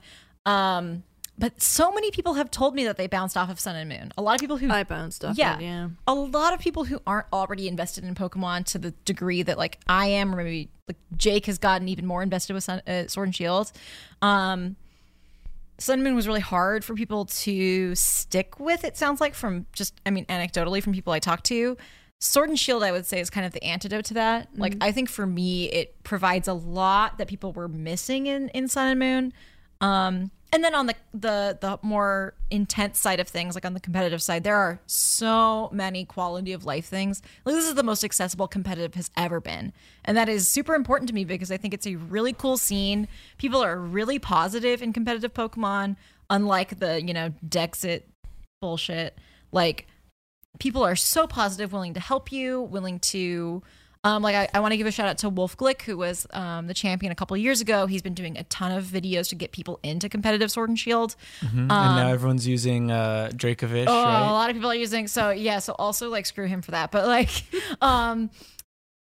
he's awesome, and you get a lot of support in that community, like the VGC, which is that's the competitive scene. Video game community. I think it's video game championships. Oh, I was joking. I think that's what it stands for. I actually don't know. Nice. I mean, I think because I've wanted to maybe not get into competitive Pokemon, but I've wanted to become more invested in competitive Pokemon since like Diamond and Pearl. I remember I got the complete Pokedex and I was like, I'm really going to get into this. And then I Googled it and figured out, and it's like, oh, I have to breed thousands of Pokemon. I have to do ridiculous things in order to IVs, EV. And I was like, I'm just going to collect the Pokedex, call it there. And I think what I really like about Sword and Shield, my favorite thing about it is I'm 80 hours in or so, and I have I've probably got probably around a dozen Pokemon that are competitive ready, at least for me. Like, obviously I'm not going to go play against some of these people who are really good, but I have like really good Pokemon, and I worked for them, and it feels like I worked for them, or they got traded to me. Yeah, Jake's been breeding Pokemon. Like, you bred a Hydreigon, which is a Pokemon that I had on my competitive team in 2016. Yeah, and how long did it take you to breed? Like, it took me so long. Like, it took me mine. Probably back half in a day, Sapphire. maybe. Yeah. They've made it so much more accessible, but it still feels earned. It's not like the competitive battling is any less challenging or rewarding. It's just like the tedious shit they really cut down on, and I think that is such an accomplishment for Sword and Shield. And yeah, I mean, I guess that's why it's my number 5, because normally I'm not like a put Pokemon in my top 10 person. Obviously Pokemon is like my life and I love Pokemon so much, but it's one of those like semi-annual series that I feel like, Pokemon is Pokemon. I don't need to honor it with the top 10, but Sword and Shield just really like nailed it for me. I can't speak to the later game stuff, especially competitive, but as someone who has played every Pokemon since, what was the one before X and Y? It was the last Black and White. Black and White. Or Black 2 and White 2. I got back into it with Black and White, and then all of a sudden they're like, oh, we're going to go 3D. But I'm such an easy sell with Pokemon. If there are like 30 cool new Pokemon, I'll be fine. And X and Y, sorry, not X and Y. Sun and Moon for me, I was like, I'm not getting it. It's just, I love Pokemon because I love how creative they can get sometimes the level design. The character design. And I already have like a dozen Pokemon that I'm loving in Sword and it's Shield. such a strong Pokedex. Yeah, that's the easiest way to say it. I should have said that a while ago. It's got a very strong Pokedex, and like Grimmsnarl I love, and Hawlucha is not new, but I'm trying to think of my favorite new one. It's got to be Grimmsnarl. I love. Oh, okay, no, yeah. I like The Ice Q a lot. Ice Cube is so Ice Cube is good. really good. He was. I was asking him pretty much this. I'm like, how are the new Pokemon? And he's like, there's no Octolock's the attack. Octolock is cool too. I like Octolock. Oh no, my wait, God. no Octolock is Graplock. Grapplock, Graplock, and then yeah. Clobbopus. Yeah. Clobbopus is so cute. I love Clobbopus. I'm Team Grookey. It's every weekend for me. I didn't mean to say that. my God. No, but why is he not water and fighting? Yeah, I don't know. I So- think probably because they didn't. No, this has been a trend for a while. They've been kind of doing twists on what what you would expect for the Pokemon. So, I'm of course going to blank on an example right now, but they've been doing this with Pokemon like Graplock, which is an octopus, but not making them the obvious type. Is that so when you're facing them for the first time, it's not, I'm just going to use It's not like, oh, it's obviously Bubble Beam. water. Yeah. Yeah, okay, because I used, you know who did that to me? And I know he's not new. Sudowoodo. Oh, yeah. I did not know yeah. it's just I fucking still get rock. confused, I'm sorry. yeah. I didn't know he was rock. I thought he was a tree, rock. so I he's thought he was plant rock, or grass. ground. Yeah. Yeah. Like, so I just kept throwing fire at him and nothing, and then I started throwing. No, water would have done something. I'm not gonna water this plant while he's beating the hell out of me. Like, oh, then that's what you needed to do. Thanks, Sudowoodo. So Yeah, I caught him, and now he's not doing anything for me. The thing with Sudowoodo that's so funny is when Sudowoodo was introduced in Gold and Silver, the whole thing was you had to get a watering can from the flower people to water Sudowoodo to like get it to move out of your way, but you were damaging it with that. I also just really like how much character there is to each of the towns. Yes. Like I love that Spikemuth is Spikemuth. like Yeah. Is that that's the the dark punk gym. town, So yeah. I'm in Shield. It's We're the going dark from gym. Postwick to Yeah. Spike. But yeah, it's like a seedy underbelly place. But then there's I'm not quite there yet. what is the weird one where Still on side. No, Stow on Side's the like the desert. Balanlia. Balanlia, yes, that one's cool. That's like the mushroom planet from Revenge of the Sith. Oh yeah. Lucy, what do you think of the British aspects of this game? I actually really, it's quite nice. Do you like it a lot? I like it. There's I like don't- slang. You get the slang. Oh, Everybody's 'cause your mum. I'm going over to hers, or I'm spot going was to shopping? yours. I feel like you've been barraged with games set in the UK since you moved here. For Forza Horizon 4, this. Now that I say both of those, I can't think of more. Watch Dogs 3 next year. But, Legion, yeah, Oh, that's yeah, I was thinking no, about no, that. But you, Oh, speaking of Clint Hawking, just I can't going- wait I'm for just- that game. Yeah. We're going to Moto Stokes. Oh, yeah, sorry. We're going Sorry, to go to sorry, the I'm gonna- Wilds area. Mike, what's your number 5? we got to keep moving I was on. gonna So- say we've been going for like So over an because hour. it's one that it's Sorry. Resident Evil 2. Okay, we already talked a good amount about Resident Yeah. Evil 2. Can I? Oh no, Do you want to add something? No, it makes sense to. Okay, Um, number 5 yeah. for me is Outer Wilds. I almost said Outer Worlds. It is Yeah. definitely Outer Wilds. Okay. That's one of my favorite games this year. We can save it because I know that's probably pretty don't high you on your spoil list. this. I'm not going to spoil it, but it might be there. Lucy, number 4, Death Stranding. Death Stranding. We've talked a lot about on this podcast. We have talked about it previously. Yeah. Yeah, we already got that 4. out of the way. 4 for me was Control, which we've also talked about extensively on GameSpot After Dark. I feel like we're cheating now. We're like, oh, we No, talked about We're it. getting well, to no, some I mean juicy Yeah, stuff. we can talk about these, but yeah, I mean Control rules. It's also my number 4. Really? Okay. Where is it on yours? Well, Higher. Control was 6 for me. Oh, okay. So, Yeah, so it's did already you done. have it on Number your top 10? I haven't got there yet. Should we Number- wait until that to talk about it, or just talk about it now? you And know then about now. it's up to you. Talk about what? Control? Yeah, Great. Control. I like Sure. Control. I'm talking about Control. purely on its. You go. I was just gonna say I got so into the world of that game. I loved Yeah. exploring in Control so much, and I mean, I think there are people who don't like the combat, and there are people who do. I was one of those who did really like the combat. I loved throwing shit with my mind. I loved levitating. I loved when I got the ability to levitate and I explored, like I went back to the places I'd already been to and explored and found secret areas. Yeah, and there were some found freaking cool Easter eggs in that game, too. Oh my Did you find the Harry God. Potter one? Bleh. What? What? Okay, never mind. Continue. Apparently, we're not going to talk about that. There was a Harry Potter Easter egg? No, never mind. Yeah, there it is. No, was sorry. it a goof? It was that a a goof. goof? Yeah, Was it there you big? go. There's That's more why to none it. of us reacted. It Anyway. was a long con, right? Oh, it's boiling or brewing. Boiling. Yeah. Anyway. I think like Dr. Darling is one of my favorite characters in Oh. games this year. He is dynamite. He sure is. Yep. Also, it's got that bod in decent shape. I think that's what Lucy was getting at. Oh. Oh, I was. I you was were getting, using the song. I was the using music the video. song. Yeah, yeah. Oh, but- because that's where I was getting at. Oh. Oh. I'm just saying. Yeah, he looks good. Yeah, he looks does great. look good. Yeah, he's great. Just had to throw him in there in his tighty whities. You Knowing know, I was playing at Do you think 2 that was a.m. his idea? I hope so. We call that fan service, and I appreciate it in many of its More like forms. man service.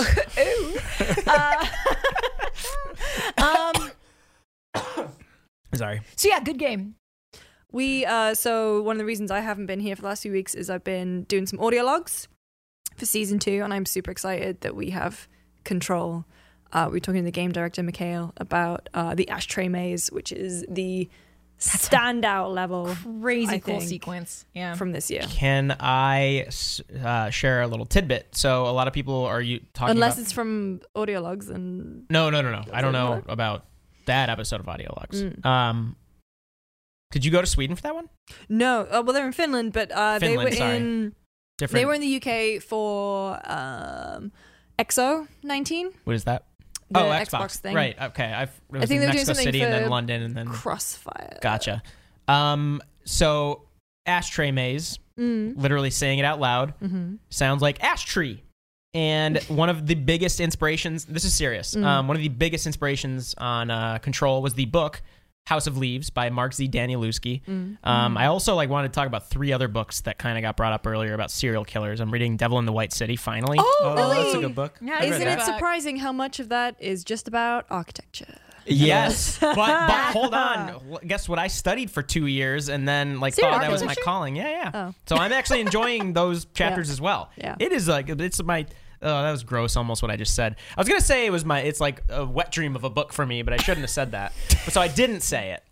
You And did, then you though. did. Yeah. That book. But yeah, that book is really and, cool. Yeah, I'm. it's a good. It's I a great talk book. more and more about how much I read on podcasts. I stopped for a while. I didn't for a while because it made me sound pretentious, but I enjoy reading quite a lot. And You can read? Dragon. I didn't expect the positive reaction to that I got. That was good. Whatever, but I'm chill. I'm cool. Okay, I don't House of read. Leaves. House of Leaves. Takes place on a street called Ash Tree Lane. And also, when you go even farther back, and there's a lot of Norse mythology in Control. When you go down to the basement where Ahti. What's his name? Ahti. Ahti is vacationing. You see the tree drawing. When you go far back enough, the tree that Odin was hung from was an ash tree. So I believe there's a video I'm working on. So Hashtag collab. About that. about the world building in this game, and it is a testament to the world building where I'm with the people who I think the Force Unleashed did this combat better back in the day. Shut up. Shut No, up. I said that just to ruffle some feathers. I don't think this combat is phenomenal as a lot of people think. It's fun, and I think it serves it's it fun. serves the It's story good. really well. And I'm not too big of a fan of Jessie. Oh, you don't like Jessie Faden? No, You don't like her? I like everybody else in the game. She seems So too put together. whenever people say Jesse, I think of Peter Brown's review because I cut it. And the first line in his review is, "Who is Jesse Faden?" And for some reason, that always just goes through my head, just the way Peter says, "Who is Jesse Faden?" at the beginning of this review. Anyway, that's all I have to Put offer that for in that. this. To podcast. clarify, he cut the video. I cut he the video edited review the video for review. Peter's review. Yeah, the world building in this game. The really cool anecdote I got from Stuart McDonald, who is one of the lead world builders, and then I also talked to Brooke Maggs, and she was one of the lead writers. They talked about how when you're imagining that structure in real life, and it's based on a building in New York, which is actually downtown from where I live, sort of, and uptown from where I live, and it's this brutalist looking building, but it's pretty kind of creepy to look at, and now that I know that's what the inspiration was, it's funny. But the analogy they kept coming back to throughout designing this world was, imagine a haystack. and I'm not making this up. When I was talking to them, they're like, okay, when you think of this kind of building, and you have it's very much, obviously, like a big appeal of the world building in this game is the kind of clashing of this corporate bureaucracy stuff with this paranormal stuff, much like Authority, Jeff Vandermeer's book, which is also a huge influence on this, Annihilation, the previous book, and also one of the best movies of the last decade. When you're talking about they're saying, okay, in this kind of building, you have a research department, you have a sewage department, and you have a training department. Which one is going to have the weirdest, cool paranormal shit? Research. So they're like, okay, so we can't put all the cool like set pieces into the research department. That's just going to front load all that in there. What are people going to do in the training department? What are they going to find interesting in here? So they're like, we thought of a haystack. If you are going out to one of these altered world event to find one of these, like Alan Wake or whatever, if you're going to find or to investigate this weird thing that happened in Idaho, and you can't find the source of the paranormal stuff, and you can't find that needle in the haystack, what's the next best thing to do? Bring back the whole haystack. So then they're like, you bring back the whole haystack. So we kept saying that to ourselves. If you were to bring back the whole haystack, what kind of processes would it go through in this building? How would they sort through it interdepartmentally? And then they're like, from there, that leads to the humor between departments and them saying like, yeah, fucking Clint in processing, such a dick. I'm sorry. So like, I was like, at first he said that, I was like, I don't know where he's going with this, but I was like, oh, that's actually pretty cool. Like it's like some weird kernel of a metaphor can lead to them not like just completely over showing their hand in one area. It was really cool. It was a really fun interview. I'm looking forward to finishing the video, but those people are really smart. They made the game, and that world building is a testament to how good the world building is, that like some parts of that game are kind of just fine. I think the combat's good. I think some of the characters outside of Darling are just fine, but like the world building itself is what put it up to like number 4 on my list. My number 4 is Resident Evil 2 remake, which we've talked about at length already, but it's a great game. I think I played through that 4 or 5 times just because it like it's a short game and it's meant to be replayed. But every playthrough I was discovering new things, finding out new things. You want to hit us with number 3, Lucy? Sekiro. Shadows Die Twice. How are you pronouncing it? Sekiro. Oh, baby, when you're wait, what? No, you were saying like Sekiro. Sekiro. And Sekiro? Timur got really mad at you. Yeah, Sekiro's in my I number don't 3. speak Japanese. I feel like yours is the closest. Yeah, it is. Just Tamura doesn't know how to admit that. I hope he's back there. I hope he's listening. Callie, what's your number 3? Do we not? Do you want to talk we about didn't Sekiro? talk about Sekiro. It's high up my list. Yeah. It is high up my list too. It's great. It's a great game. Oh, I feel bad. It was 6 on mine. That's okay. That's still top 10. Yeah, still top 10. A lot of good games this year. Oh, we'll come back around to Sekiro. I don't think you want to come back around to it? Yeah, we'll come back around because it's pretty high for some of us too. My number 3 is Death Stranding. Death Stranding. Michael. And I'm fascinated because I want to hear, well, you've shared your opinion on this game a lot. You reviewed it and you talked about it a lot. It was interesting that a lot of the conversation around this game is like, oh, it's a Hideo Kojima game. What's going to happen? But this was your first Hideo Kojima game, correct? It was, yeah. What was your perception of like a Hideo Kojima game before you played this, and now what is it? Because so much of the lens that I look at Death Stranding through is Metal Gear Solid tinted. Yes. Like a lot of people, and I know he's done other stuff, but like I'm so curious how it has shaped your like view of him. And obviously it's kind of like it's super reductive just to like be, oh, he's the auteur, like a whole team made the game. But yeah, I'm just very curious because I know like I don't know. I obviously have heard things about Kojima and about Metal Gear. Metal Gear. Just by virtue of being in games, but I just knew that Kojima mixes like very incisive, just very cutting war commentary with like just some wacky shit. His games are political as hell. Yeah. And don't tell it to Dan Reichert. Sorry, there's the thing where he actually tried saying, wait, Metal Gear Solid games are political for a while, but Oh my god. Well, so I knew those things about him, but I'd never played any of his games. Another thing similar to Resident Evil where it was just like I just missed the boat and never got around to it, and it's something I'm interested in doing now, having played Death Stranding.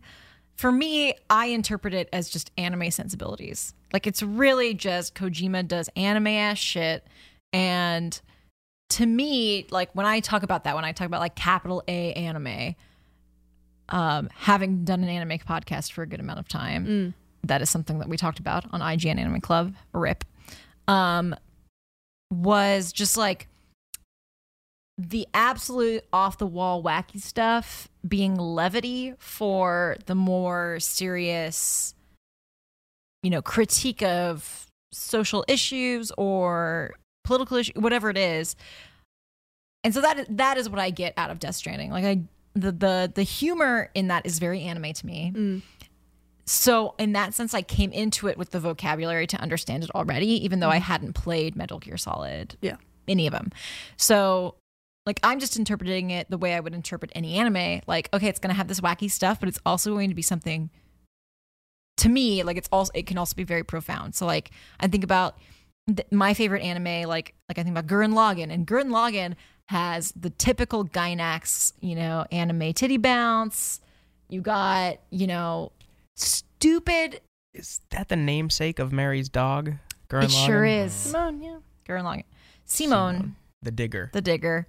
The farter. That dog is, That dog is gassy. Sure is. Hate him.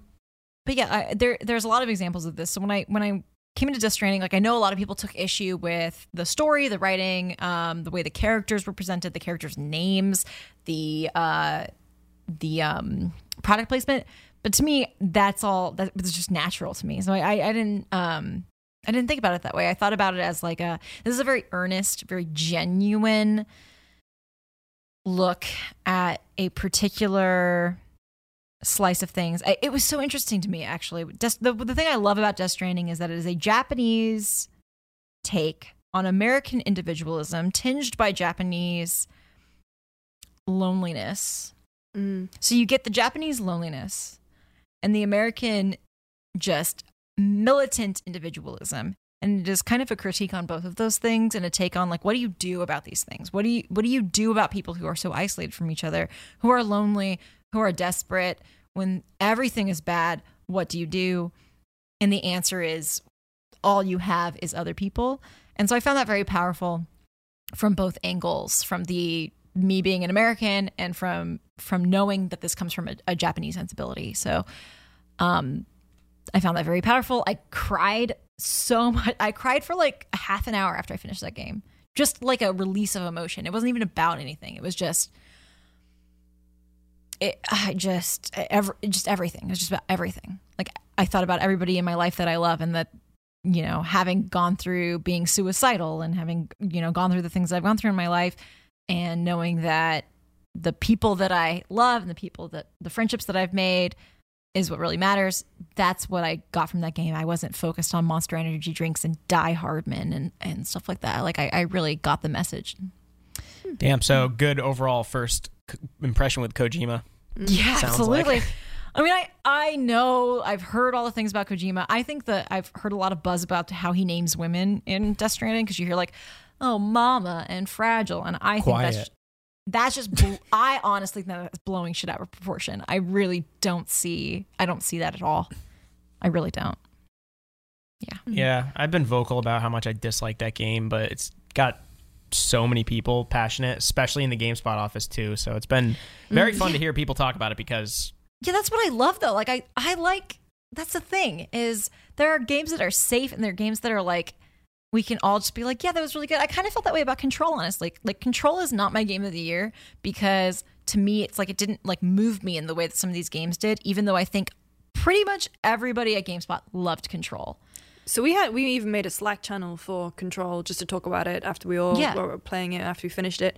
And that spoiler channel didn't change. So the entertainment team has one that changes with like the big release, like whatever movie that everyone's just seen or whatever TV show, and it changes maybe on a week-to-week basis. That Control one didn't change until Jedi Fallen Order came out, because everyone was still talking about control. Because there was so much At to one unpack. point, Alessandro was like, "Hey, what if we change this to Death Stranding spoiler chat?" And everyone's like, "I think No. it was Death Stranding." Everyone's like, "No. No. There's still much to discuss with Control." And so obviously, like, that's not to knock Control. Like, I think Control's a great game, but to me, one of the things I love about Death Stranding is that there are people who don't like it, because I like to hear that. I think that's interesting.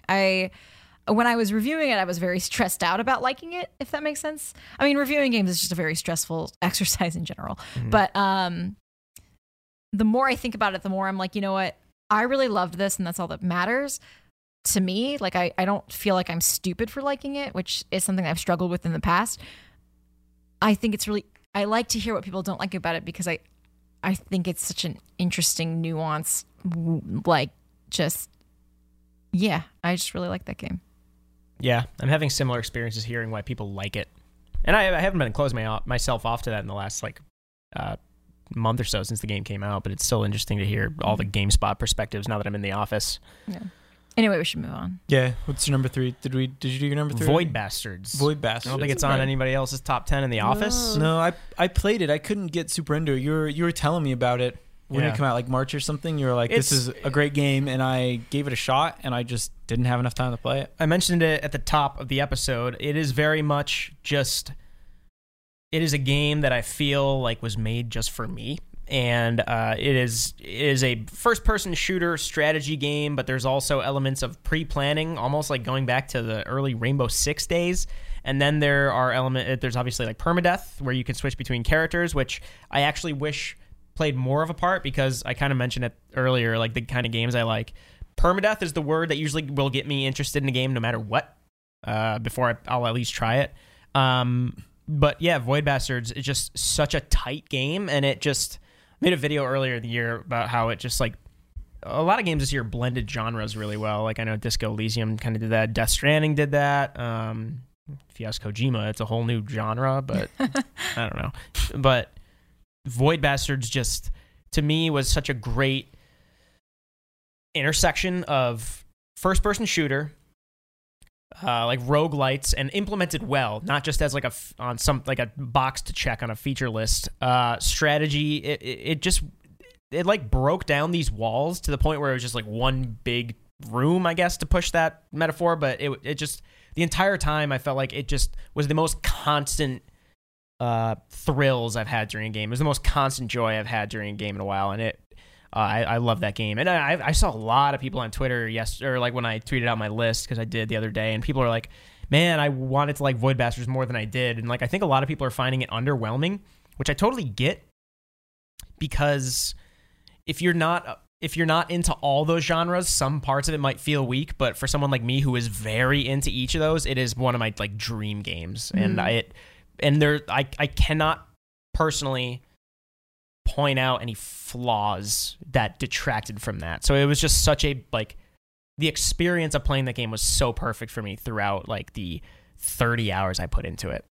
And I really like that game. Nice. I do want to come back to that game, because it seems like something I would be into, maybe not as much as you are, but it seems like a game that I could probably enjoy. it's Also, I don't all know. Bioshock devs, right? So like some of them worked on that, and some... Do you know Kara Ellison? Yes. She does a lot of good games writing. She helped write this game. The game is also really fucking funny. Dude, I'm trying. It's really funny. It's like dark humor. It's like corporate satire. Like each of the ships is themed. So you're like, oh, going to this. It's like Borderlands 3 almost. Like going to this corporation is going to be. Come on, man. Outer Say Worlds. Outer Worlds. Outer Worlds, perfect. Yes. A game with good writing. You're right. But yes, there are several people back from like the Looking Glass. Yes. It goes back to that legacy. If you've played Mooncrash DLC for Prey, it's similar in that respect. I saw it at Day of the Devs back around GDC, and I was like, damn, okay, I want to play that game. And then I just never got around to it. But it's on Game Pass, I think. Yes. Yeah, it's on. It was at some point. Yeah. Because I know they rotate things out, but I know for sure it was for a while, right? Oh, yes, look. I played it on PC, and it was, I liked mouse and keyboard controls, but I believe controllers great as well. Mm-hmm. I am so sorry. Can I go to the bathroom? Yeah, go to Like that. really bad. I figured I would, rather than just like Sneak out. yeah. We're going to have to figure that out when we switch to video. Yeah, that is a question, huh? Yeah, Especially we'll as probably we- just have to keep the podcast shorter. So wait, Jake, this is your number 3. My number 3 is Fire Emblem, which is a game I played a ton of. I beat almost twice. I didn't finish it the second time. But I'm a big fan of the series. I've played all of them since Awakening, and since then I've gone back and played some of the older ones, not as much as I'd like. But for me, Fire Emblem was everything I wanted in that series for Nintendo Switch. I remember that game was announced when the Switch was announced, and it kind of went quiet and it got delayed, and I think it quietly got delayed, and then it finally came out this year. And boy, was it worth the wait, because I think the characters are fantastic. A lot of them, and we talked about this on the podcast too before, a lot of them start out as kind of tropes, anime tropes. People tell me. I don't know. I've never seen anime, so I don't You really love That's anime. such a lie. so I don't really know. I imagine there's a lot of anime tropes, All right. but a lot of those characters, when you get to know them, which is a huge part of the game, you want to get to know your students. When you get to know them, learn more about them, they become way more interesting. And I think all the Fire Emblem games, especially this one, do a very good job of making you like scared to death to lose one of your units. And I know now you can turn off permadeath and you can play without it, but I think even then there is still that fear of like, especially when you're playing on the harder difficulties, like the second playthrough I did on hard difficulty, but I was like legitimately scared when I'd move some of my units because I'd be like, I should be able to win, but if I miss and this character dies, I'm going to be destroyed. Yeah. And I think, this game just did a brilliant job of that. Yeah. And plus the combat is so good. Like it is so solid, and Yeah, I mean, like that in itself is, I find, incredibly addicting. Like I have a spreadsheet of the masteries Mhm. for everyone, what skills I need to be, what lesson plans and stuff. And it's very rare that I would do that for a game. But Fire Emblem, it's so good. And because I tried Awakening when it came out, I just don't think I was. I don't know. I just don't think I was in the right place for it, and I just dropped off it really quickly. But Three Houses, I think, because not only does it have the turn-based stuff, but it also has the Persona-esque life simulation, School life simulation stuff. It's a really great game. It's Yeah. so good. So after I talked about Death Stranding, so Fire Emblem is my number 2. Just spoilers. It was very close, and maybe I would put it at 3. I mean, like they're basically neck and neck for me, for very, very different reasons. But the one thing I want to shout out about Fire Emblem is the customization.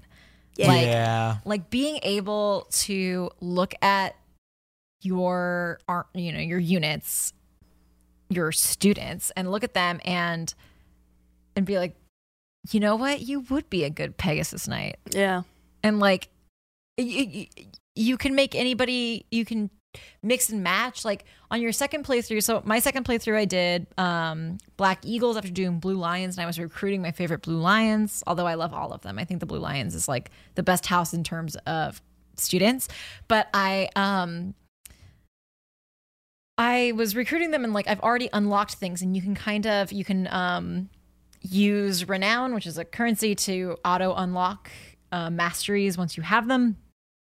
So I had already unlocked these masteries for these characters. So I was like, okay, I'll try you on something else. And I'm discovering like a new specialty for them. I love that. I think that was a great addition to Fire Emblem. I think the next thing they could do is get rid of gendered classes, because that was kind of frustrating, because I have one character, Linhardt would have been a great Gremory, but he can't because he's a man. Oh yeah, that was kind of weird. I was Yeah. teaching Hilda. What was I teaching her? I was teaching her something that ended up being completely useless because she could not be something on horseback, I think. Or no, she could not Should be. be It was something about, maybe it was like I was teaching her flight and she couldn't. It didn't matter until way later. I don't know. That was something new to me. It was very annoying. Yeah, I can't wait to go back and do my like third and fourth playthroughs, especially with the DLC, because they've been adding stuff. Yeah, I want to finish Golden Deer particularly because it sounds like, talking to people who did Golden Deer, it sounds like that's the wildest one of the 3. That's the one I haven't done. I'm really excited to do Golden Deer. Oh yeah. Lucy, what's your number 2? Control. Control. Talked All right. about. And you said your number 2 is My number 2 is Fire Emblem, but I would say that like it's basically interchangeable between Death Stranding and Fire Emblem. And I think Mike and I both have the same one for number 2. My number 2 is all right. I'm going to count down. Suck. Oh, sorry, different note. On 3. Say what your number 2 is. 3, 2, 1. Sekiro. Oh, there we go. Oh, I was doing the Sekiro thing. Were you?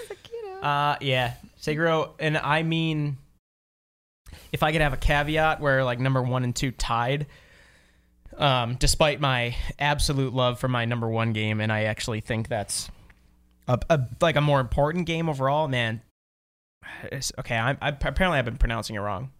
Sekiro. Honestly, like Sekiro.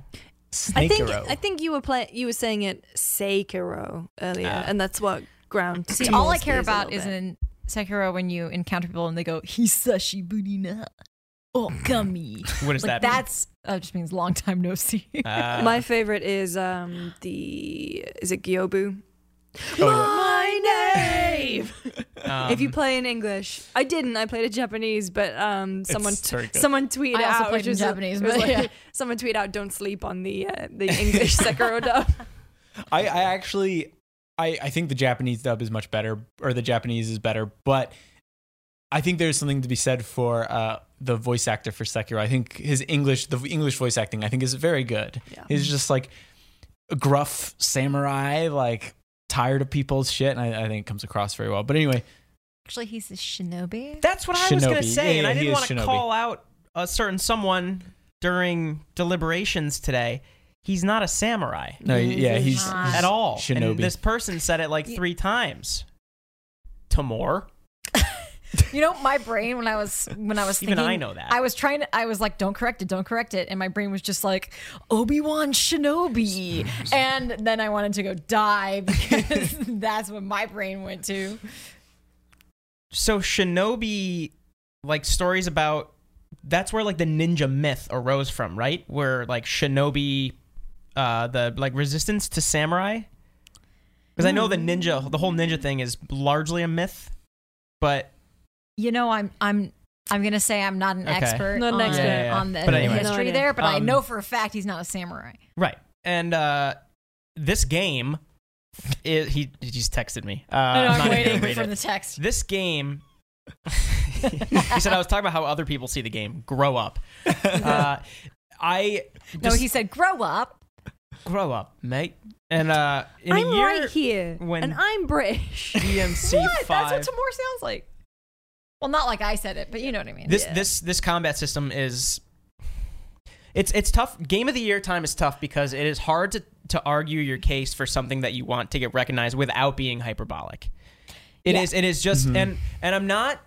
I think like some of my favorite writers and some of like these people I really respect are in games, but I think because games are young, it's still easy to say, oh, this was this thing, the most I've ever felt with this, or this is the best thing that's ever done this. And you could be right sometimes, but I don't want to go into that territory. But this is one of my favorite combat systems ever put to a video game. Yeah. And like DMC5 just released this year, and I get obviously very different games, but in the sense that Sekiro captures the feeling, and I'm not gonna try to just sound like Sekiro captures that feeling of being in a real altercation. And I'm not saying that like, oh, like I know what it feels like. I'm saying like it actually captures that feeling. And I mentioned it the other day of there's a point where you're like it's terrifying but you need to commit at a certain point, and panicking is just gonna make it worse. Yeah. And when you can, and like it's such a cliche thing in like movies when someone's in a training session, they're like, no, control the adrenaline, don't let it take over. It's like when I like went up to Lady Butterfly and I knew how to beat her finally the next day, I'm like, oh wait, I can just block most of this fight and I'm fine. And then she does this, I'll just throw a shuriken and then I'll run up, and if I time it right, oh, she was actually kind of easy. But then and like I was still calm enough to like, I didn't need a Xanax before that fight, which is often the case in that game. So I picked the game up in March, and I was dog shit at it, like really bad. Bloodborne's one of my favorite games ever, speaking of hyperbole. But I absolutely love how Sekiro's combat system forces you to get up in someone's face when that is the last thing your instincts are telling you to do. The game is just so much about battling your instincts. And people talk about, rightfully so, how it is about battling the instincts you've learned in Bloodborne or Dark Souls. Yes, but I think it's also just battling the instincts you've learned, sort of just like the general idea of conflict. It's tempting to get away from something and then attack it when you see an opening, as in Bloodborne, and it's tempting to just like brute force your way through something without attacking and being kind of relentless, fighting back. And it is very much fighting fire with fire. And I was joking the other night, but it does remind me, did you guys see Creed 2? Yep. No. So there's a scene where he goes, it's the training training montage, and Sylvester Stallone is teaching Creed. He's like, all right, in order to fight this guy, you can't back off from him. You're going to need to be up in his ribs the whole time. So to train him and his training partner both have their front foot in the middle of a tire. And he's like, you cannot move that foot. So they have to just like beat the shit out of each other up close without backing off. Like if you watch like Floyd Mayweather, he's like a Bloodborne player. But it reminded me so much of that. Is you need to be Two Towers. The closer you are to danger, the farther you are from harm. Reminded me of that. Like Pippin would be great at Sekiro. That's how you hook me in. Like as soon as you said Creed, I was like, the closer we are to danger. See, when he said Creed, I was like, Michael B. Jordan. God bless you. I don't know. I think I played that game what a was lot. that? Hang on. Can we please go back That was to my John Lennon. Do it again. The strawberry fields and whatnot. No, That it's was not my actual. honestly, that was just like a Baleg Day situation. Baleg. But no, but I love how singular and the word unique can rarely be used with authority, but I think it can be with this combat system. And there have been other things that really encourage conflict, but man, the difference in this game between going into a fight and just like jittery and going into a fight with confidence is paramount, and I love it. And the combat alone in this game, which we could go on and on about the dragon rot, the world building, the storytelling, and Tamor has been speaking pretty eloquently about like the actual like subtext of the whole game, of which they're like in a From Software game, subtext is huge. Obviously, they deal in kind of very as Tamor said earlier, like they deal in subtleties, and that's just on display in spades here. And man, Sekiro's such a good game. Yeah, I mean, I think all I really have to add is that the most satisfying thing about that game is after I had finished and I was replaying it to try to get the platinum, going into a boss that kicked your ass so many times. Like I probably died 50 times on certain bosses, and when you go in on that second, third playthrough and you know what you're doing, and you just wipe the floor with them, like you deflect every single blow, you hit them at the perfect time, and then you just walk away, and it is like the most satisfying thing. Like you can get to the point, like I'm not really into speedrunning at all, but playing that game multiple times was like, okay, I can finish this game in like half a day if I really wanted to, just because I know these bosses so well and I know exactly how to deal with them. And it's just so satisfying. You at the beginning of Sekiro and you at the end of Sekiro is the difference between Mr. Anderson and Neo. I'm serious. Like at the subway scene where he stops running from Mr. Smith and he turns around, and then not Cosmo. Yeah, Cosmo. Cypher. No, Cosmo is Cosmo Kramer from Seinfeld. No, Cypher is like, what the hell is he doing? And then Morpheus is like, he's beginning to believe. And then later on, he's just blocking like punches with one arm. You feel like that. It's awesome. He's like, no, he's like, you're telling me I could dodge bullets? It's like, no, Neo, when the time comes, you won't need to. Oh, it's powerful. Lucy, number one. Oh, well, I mean, we should probably. I think you're the outlier here. I'm the outlier. The three of Okay, us right? have the same number Then one, Mike, so let's have number Mike one. go. Outer Wilds. Not Worlds, right? Outer Wilds. Correct. The Outer Worlds is a great game. Outer Wilds. I'll try to keep it brief because I feel like I've been talking for the majority of this episode. I'm sorry for commandeering all this. It's fine. We don't get to see you much. I talked about Pokemon for like an hour. Outer Wilds. Sometimes art's not about the execution. No, just kidding. Wait, do that again. No, this is this character I used to do in the office. It also won't sell because I know. Do it again. Do it again. Sometimes art's not about the execution of said expression. It's more about the act of expression itself. Oh, my God. I used to just do this douchebag character. Oh, is this Jake art in the student office. character? Yeah. And I'd be like, Is this Mike Mahadi? oh man, sometimes art. It's oh come on. Actually, in when I was playing Disco Elysium, I went into the art cop. Like, I forget what is the term they use for when you kind of fill out those archetypes. I don't know. Copotype? Yes, copotype. It was some thing that they made up, I believe. Mike, I want to hear about Outer Wilds. Yeah, I'm sorry. Outer Wilds is... there's so much to say about it. Where do I want to just, like...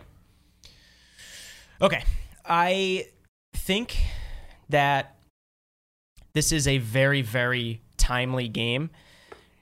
It is actually fascinating to look around and see how Death Stranding and Outer Wilds and Sekiro to some extent and a lot of games this year have dealt with the idea of not how do we stop the end of the world. It's the end of the world is happening whether you like it or not. How do you deal with that and make sense of that?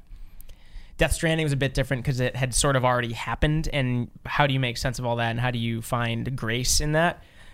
Outer Wilds is just so special in the way that it uses aspects of time in this world that is very indifferent to you, which is huge because this world's I feel like this world is still going on that 20-minute cycle. For those who might not know, it's on a 20-minute cycle, and much like Majora's Mask, its chief inspiration, it's the creative director, Alex Beecham's favorite game, mine as well. Is it one of your favorite games as well, Majora? Oh, yeah, I love Majora's Mask. It's the way it uses that Groundhog's Day time loop is so essential to the story, and the way it talks about quantum mechanics, which you actually, despite saying quantum mechanics and sounding kind of like a douchebag, that game actually does teach you basic quantum mechanics. Yeah, well, like the museum at the beginning, right, that you can look through. It's like there's an exhibit at it's it. like yeah, but it kind of like teases it, and it like. But in order to get the ending to the game, you need to learn how quantum physics are implemented in this world. Do you mean like quantum mechanics basics, like Schrodinger's cat, or like? That's where they start. Okay. And then they go into like the ending of the game goes into some stuff where it's actually projections of that stuff into not necessarily maybe what actual real world. Right. Well, obviously quantum mechanics and physics are not real world. Infinite-esque. Yeah, it's like quantum mechanics. So you're saying there's always a lighthouse, right? Sort of, yeah, but it much more subtle and He beautiful doesn't way. grow. And I said this earlier this week when we were talking about Outer Wilds in a group setting. I said you start off in the game, you wake up on Timber Hearth, and immediately you'd have no idea, but there are at least 4 or 5 systems working under the ground. Like, there's normal gravity on this planet that you wake up on. You take that for granted right away, but then you will not take that for granted in the future when you start playing this game and you're on your 16th time loop or your 26th or your 36th. You will realize that certain planets have their own rules. Like, you don't realize how important when is in this game. And the game doesn't just play with time in the sense that there are these time loops you're repeating. It also plays in the sense that you need to be in certain spots or be patient enough to just kind of maybe drift around in space for a while. And that's where it also, I hear parallels with Death Stranding where people are like, yeah, it's a very meditative experience. I'm like, okay, I can get on board with that. That's kind of what I had with Outer Wilds, where I knew this planet would not be in the right state to explore it until this other planet or body of rock had undergone this transformation. And what can I do besides be patient or maybe accidentally fall into a black hole that I think is the end of the game? So I'm just going to jetpack into the version of the sun that's in this black hole so I can restart the time loop and die. And like so many games, like Sekiro is very much about death. I guess Death Stranding is too. Like I'm not trying to just point out the obvious in the title, but there's just like finding meaning and beauty in the indifference of this world, as gorgeous as it is and as charming as it is, with its redwood forests and its banjos and its marshmallows and its like Jules Verne looking characters. Facing that danger and still kind of finding your own poise in it regardless, and finding meaning in endings, which I don't think anybody's really good with endings or goodbyes, but that game gets really sad at certain points, and it's like, it's actually one of those games where, again, speaking of hyperbole, this game made me.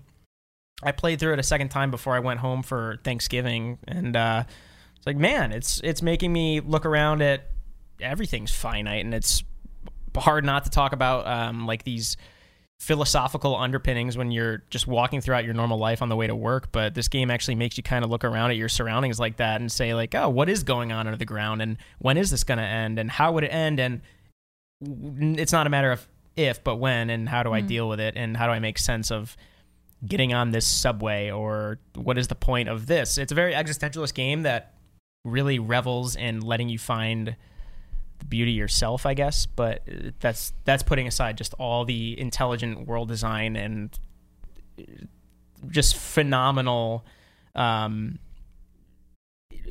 using knowledge as progress to kind of teach the player. So by the time that you finally understand the world around you, or think you do, you have 20 minutes and you can beat the game finally in that last 20 minutes, and it's such a powerful experience. And yeah, I love it. I know a lot of people are calling it pretentious. I get that. I feel like whether something is pretentious or not is so a factor of your approach to it, though. Yeah. Like, I feel like anything could be pretentious. Like, not anything, but a lot of things could be pretentious if you want it to be pretentious. Yeah. Like, being earnest about stuff is, just go into it earnestly. Yeah, and like, again, I've voiced my criticism about Death Stranding, but seeing the parallels between this, Outer Wilds, and Death Stranding, and Sekiro, and all these games this year that kind of deal with the finality of things, or the how finite everything can be, or like what are the implications of something being infinite in the case of Sekiro, or I'm not going to spoil the ending of other games, but other games deal with that toward the end. And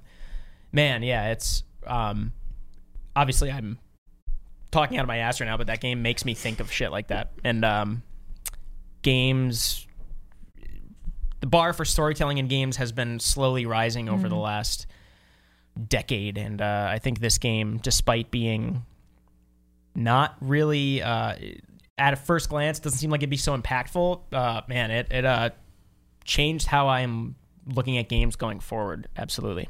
I think I haven't finished that game, but one of my most memorable moments this year, I think, is when I figured out how the Ash Twin and Ember Twin works. And like, just there was a moment where I'm like, where'd my ship go? Where'd my ship go? And then I look up and I just see it like flying away, and I'm like, oh no. And then I don't want to spoil exactly what the deal is with those two planets, but that was a very good moment that I still think of, and how I tried to attempt to solve that, I think was a lot of fun. It was a good adventure. Yeah, very slim margin between Sekiro and Outer Wilds for my game of the year, but Outer Wilds I think is the game I will be thinking about more in the future. All right, well, I guess all three of us. Should we do a countdown? Yeah. 3, 2, 1. Disco Elysium. My number 10, a game I like. That's all I'm saying. I'll let you guys talk now. Man, we talked about it on the podcast. I'm so glad you guys are playing it and like are loving it, because I think when we were talking about it earlier today, I was thinking about like all the games that we are putting forward for Game of the Year stuff, and honestly, that's the one that within the first hour of me playing it, my voice broke there, not because I'm getting emotional, it's because I have a sore throat. Okay. You can cry, Lucy. It's okay. It's just so emotional. No, within the first hour of playing that game, I just went like, damn, this is something different and special, and elevates certainly writing in games beyond anything I've seen before. Speaking of hyperbole, that's my piece for the day. But I mean, so talking about audio logs, we were chatting to the writer and director Robert of Disco Elysium, and he was like, the main thing we wanted to do with this game is to gamify human thought, and he kind of explained their personal thought process for doing it, and like, it's like nothing that I've played or have seen in other games, because if anything, it just shows you the cracks in dialogue systems of other games, and that's something that's pretty cool. And it's just like everything from the aesthetic to the world building, the writing that can go from being laugh out loud funny 1 minute to like, you know, dicking about talking about karaoke to just soul crushingly terrible and bleak in, you know, like the next minute is something incredible. And those aren't, like, I wouldn't consider that an exaggeration. Like, we did talk about hyperbole. I called Disco Elysium a masterpiece earlier today. in our 10 out of 10 GameSpot.com. It is a 10 out of 10 for us. That's Which essential. doesn't mean master. Yeah, it That doesn't is mean essential. masterpiece. Essential. As the reviews editor, I'm obligated to say that. But I when you say laugh out loud funny, like I like legitimately laughed out loud, and I don't often do that. I have unless a folder of screenshots of just the funny shit that I was coming up against. Yeah, and like soul crushing. Like I'm talking like going to bed sad after playing that game. Like there is a lot that emotionally impacted me. And then when you talk about, you know, the dialogue system is so brilliant. I told you guys earlier today too that one thing I loved so much was every dialogue choice you make in that game, at least from my experience playing it, felt like that mattered. Everything you say does something, whether it's like something that really like broke me kind of was I was like, I'm gonna go into this and be such a communist. It's gonna be so fun. Like, what's up, comrades? And then I unlocked an achievement that's like the world's biggest centrist or something like that. And I was like, oh my God, are you fucking kidding me? Yeah, even the achievement pop-ups were hilarious in that game. Yeah, and that like, game is brutal to you. Like, I know. there is no right answer. Like it doesn't really matter isn't. what you say. An NPC or your inner thoughts are going to be like, wow, you're a coward. Yeah. You didn't do that. And or shit on I me can't at believe every you said that. possible- it really does. Like, I really think, I'm, you know, I got that achievement because I was saying like tactful things, diplomatic things to try to be like a good cop. And then it's like, you're a coward. And I was like, oh, are you, what?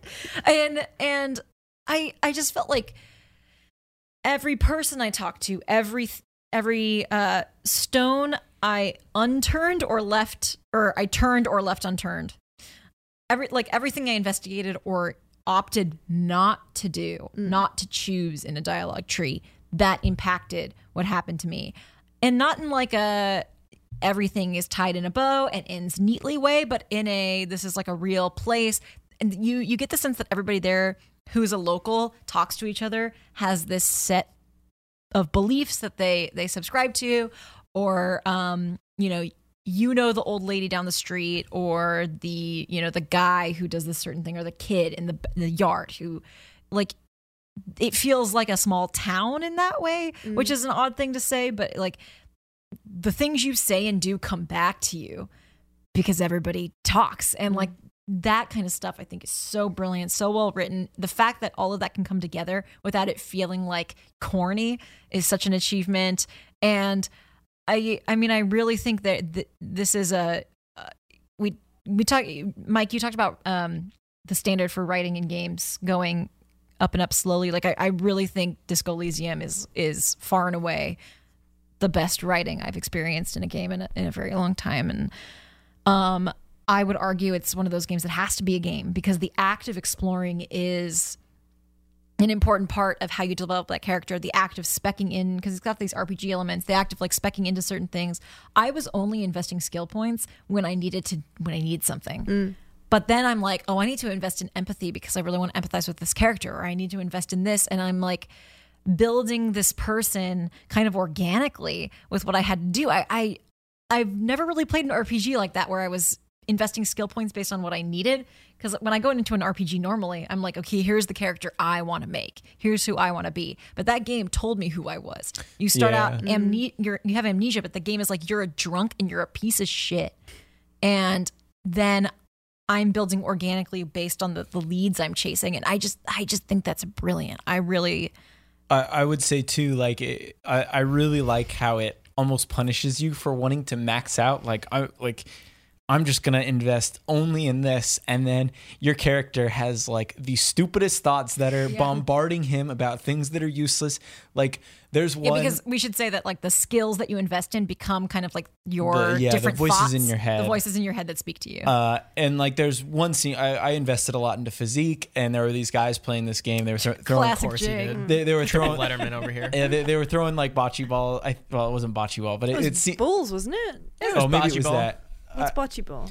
I don't know what you throw balls these is. heavier balls, like shot put looking balls, not that heavy, to try to get close to a little ball. Oh, For yeah, that's bulls. No, it's bocce ball. Okay, yeah. Okay. But I was like, oh, I can do this, and it was like a 97% to pass the skill check. I was like, I got this, did it. And my character just threw it into the river. and he's like, Uncle I did Rico it. From, oh my God, I just realized how much he's like Uncle Rico from Napoleon Dynamite. Like the whole game. All right, anyway. But he's like, are you not impressed? And they're like, what the hell, man? We needed that ball. Like, that's our game. You ruined our game. Yeah.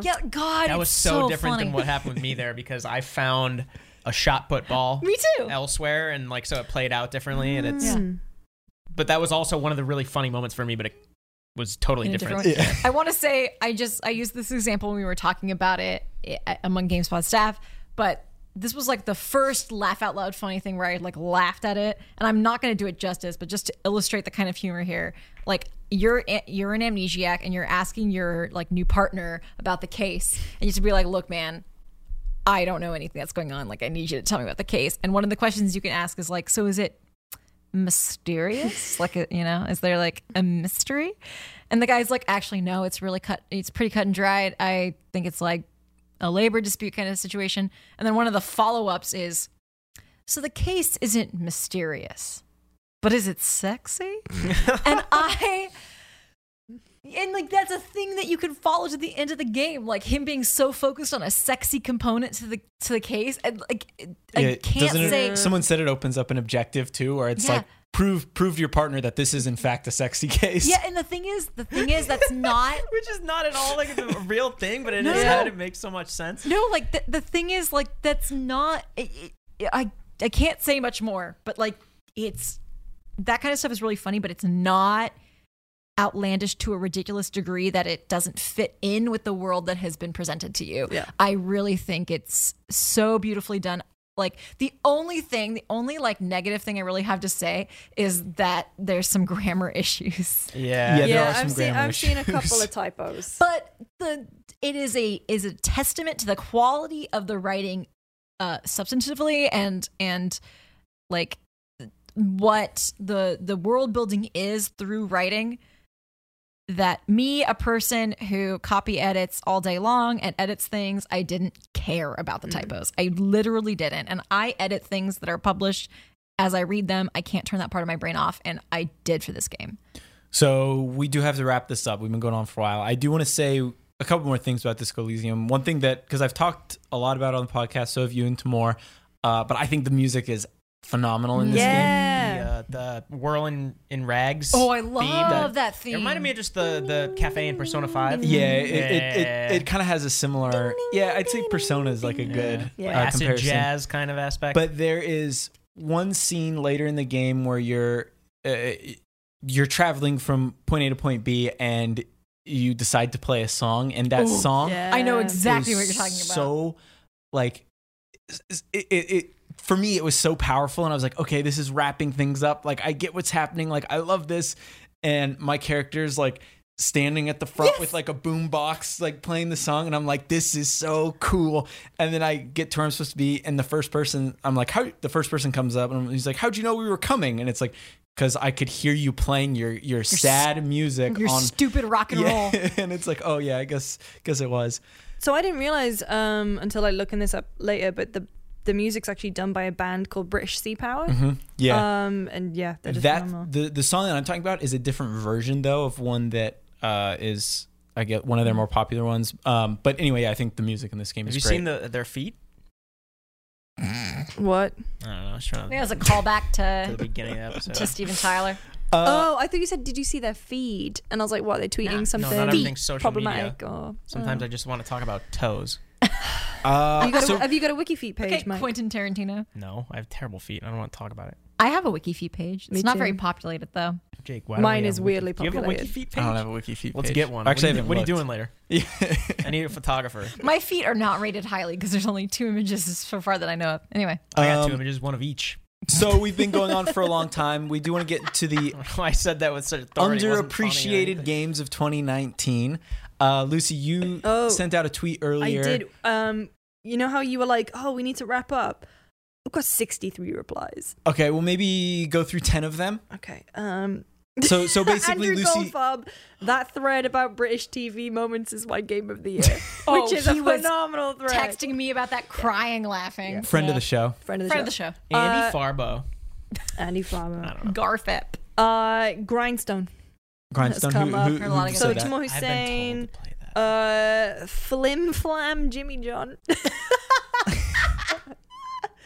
Actually, they said it looks so good, but God, I wish I could straight up buy it because it is a part of Apple Arcade. Ben Pack, friend of the show, and Giant Bomb. I was going to say cast member, like he works at Disneyland or something, but works at Giant Bomb. It says Remnant from Ashes, which he talked about when he was on. Yeah. He did, yeah. Yeah. We're getting a lot of love for DMC5. So NYC_Ryan B says DMC5. That's I've me seen a throwing up. bunch of it. Like DMC5 did not like grab me enough. Although I did very much enjoy V, because I thought he was just weird and just Yeah. sort of. He also looked like he's the kid. Adam Driver, right? No, he looks like but He's he not looks like Yeah, I the was kid gonna from say, the do you like Vine. him from like a The Vine of this boy's got his free taco. Do you like him from Last Jedi, or do you like him from Story of a Marriage, or whatever it's or called? the new one? girls Or girls, or Black Klansman? or Patterson. I like the kid from Vine. We love What Adam other ones do we Driver's have? filmography. So the hashtag and it says children. Like this is the cool thing about doing this is that there are a bunch of games here that I have never even heard of. So like Children of Morta from the hashtag. Oh, I is. heard about yeah, that. I know That that family one. with powers. Yeah. I don't know, like That's my input. this could be a whole episode in itself. Is like us just going through these cool games. we got a couple Pathologic for- 2.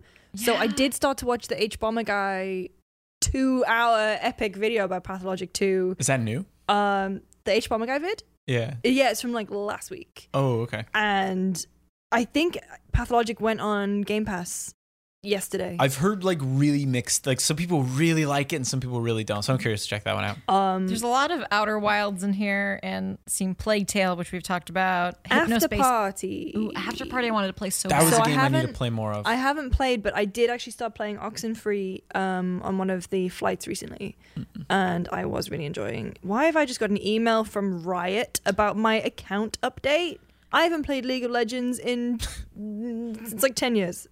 That's I'm seeing Hypnospace Outlaw. I know that Chloe Rad on our on our SEO team liked that game a lot. Shout out to Rhino Shark for saying Overwatch. Don't worry, we've talked about it. It's fine. Why don't we do some of these questions first? I'm going to do the second question first listed here, just because it's a quick one to answer, and then we can go to the last one and wrap things up. But I forgot to put a name on this one. I'm very sorry. Hi all, this is going to be quick. Did Kurt really get hit by a trash bin at the end of the Goaty Explainer video? That was hilarious. Best true fiction ever. Also, any chance of having the podcast up on YouTube at some point? Keep up the good work, guys and gals. Yes, he did. We did throw a trash can at his face. So it was his idea.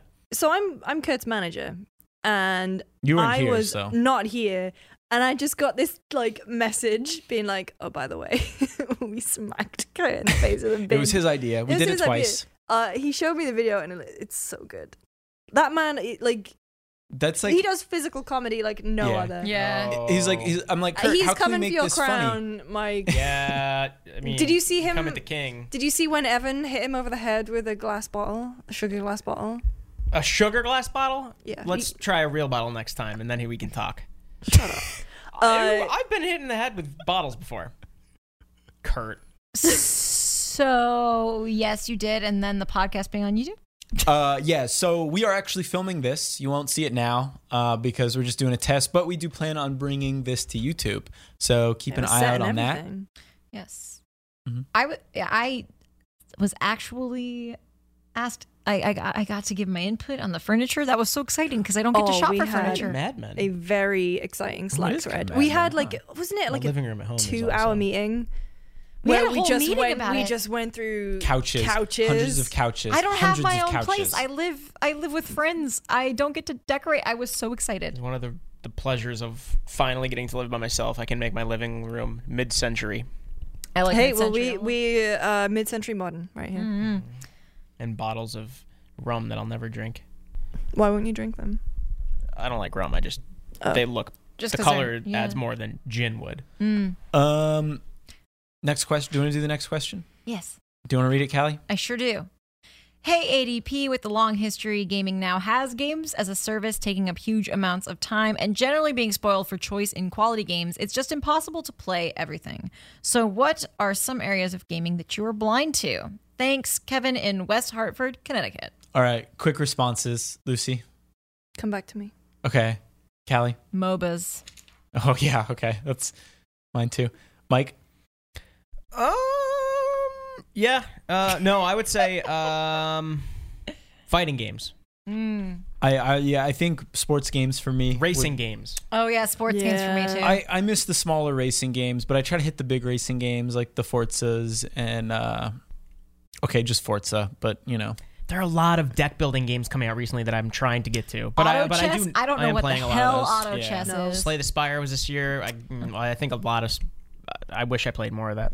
I've never played Fortnite. I guess that would be one. Oh yeah, I don't know what the hell's going on with Fortnite. I mean, I know what Fortnite is. I just never played it. I don't know what it Fork is. knife. For me, I would say that I'm like indies. Okay. I would say that there are so many interesting things happening in the indie space that I just don't get around Your to. number one game of the year was an indie. Yeah, but like, look at the rest of my top 10, Yeah. right? It's all AAA. Yeah, And I feel bad. Like, and I went to Day of the Devs for the first time, like I mentioned earlier, and I was like, oh, there's so many cool things that that just aren't always on my radar until way after the fact. Yeah, and I mean, I think like- even you going through that list of games people had read was just like, oh yeah, there are a lot of games still this year that I haven't played. Chloe seems like she's pretty in tune though with like what's going on the indie scene. I mean- She's always like got some hot recommendations about.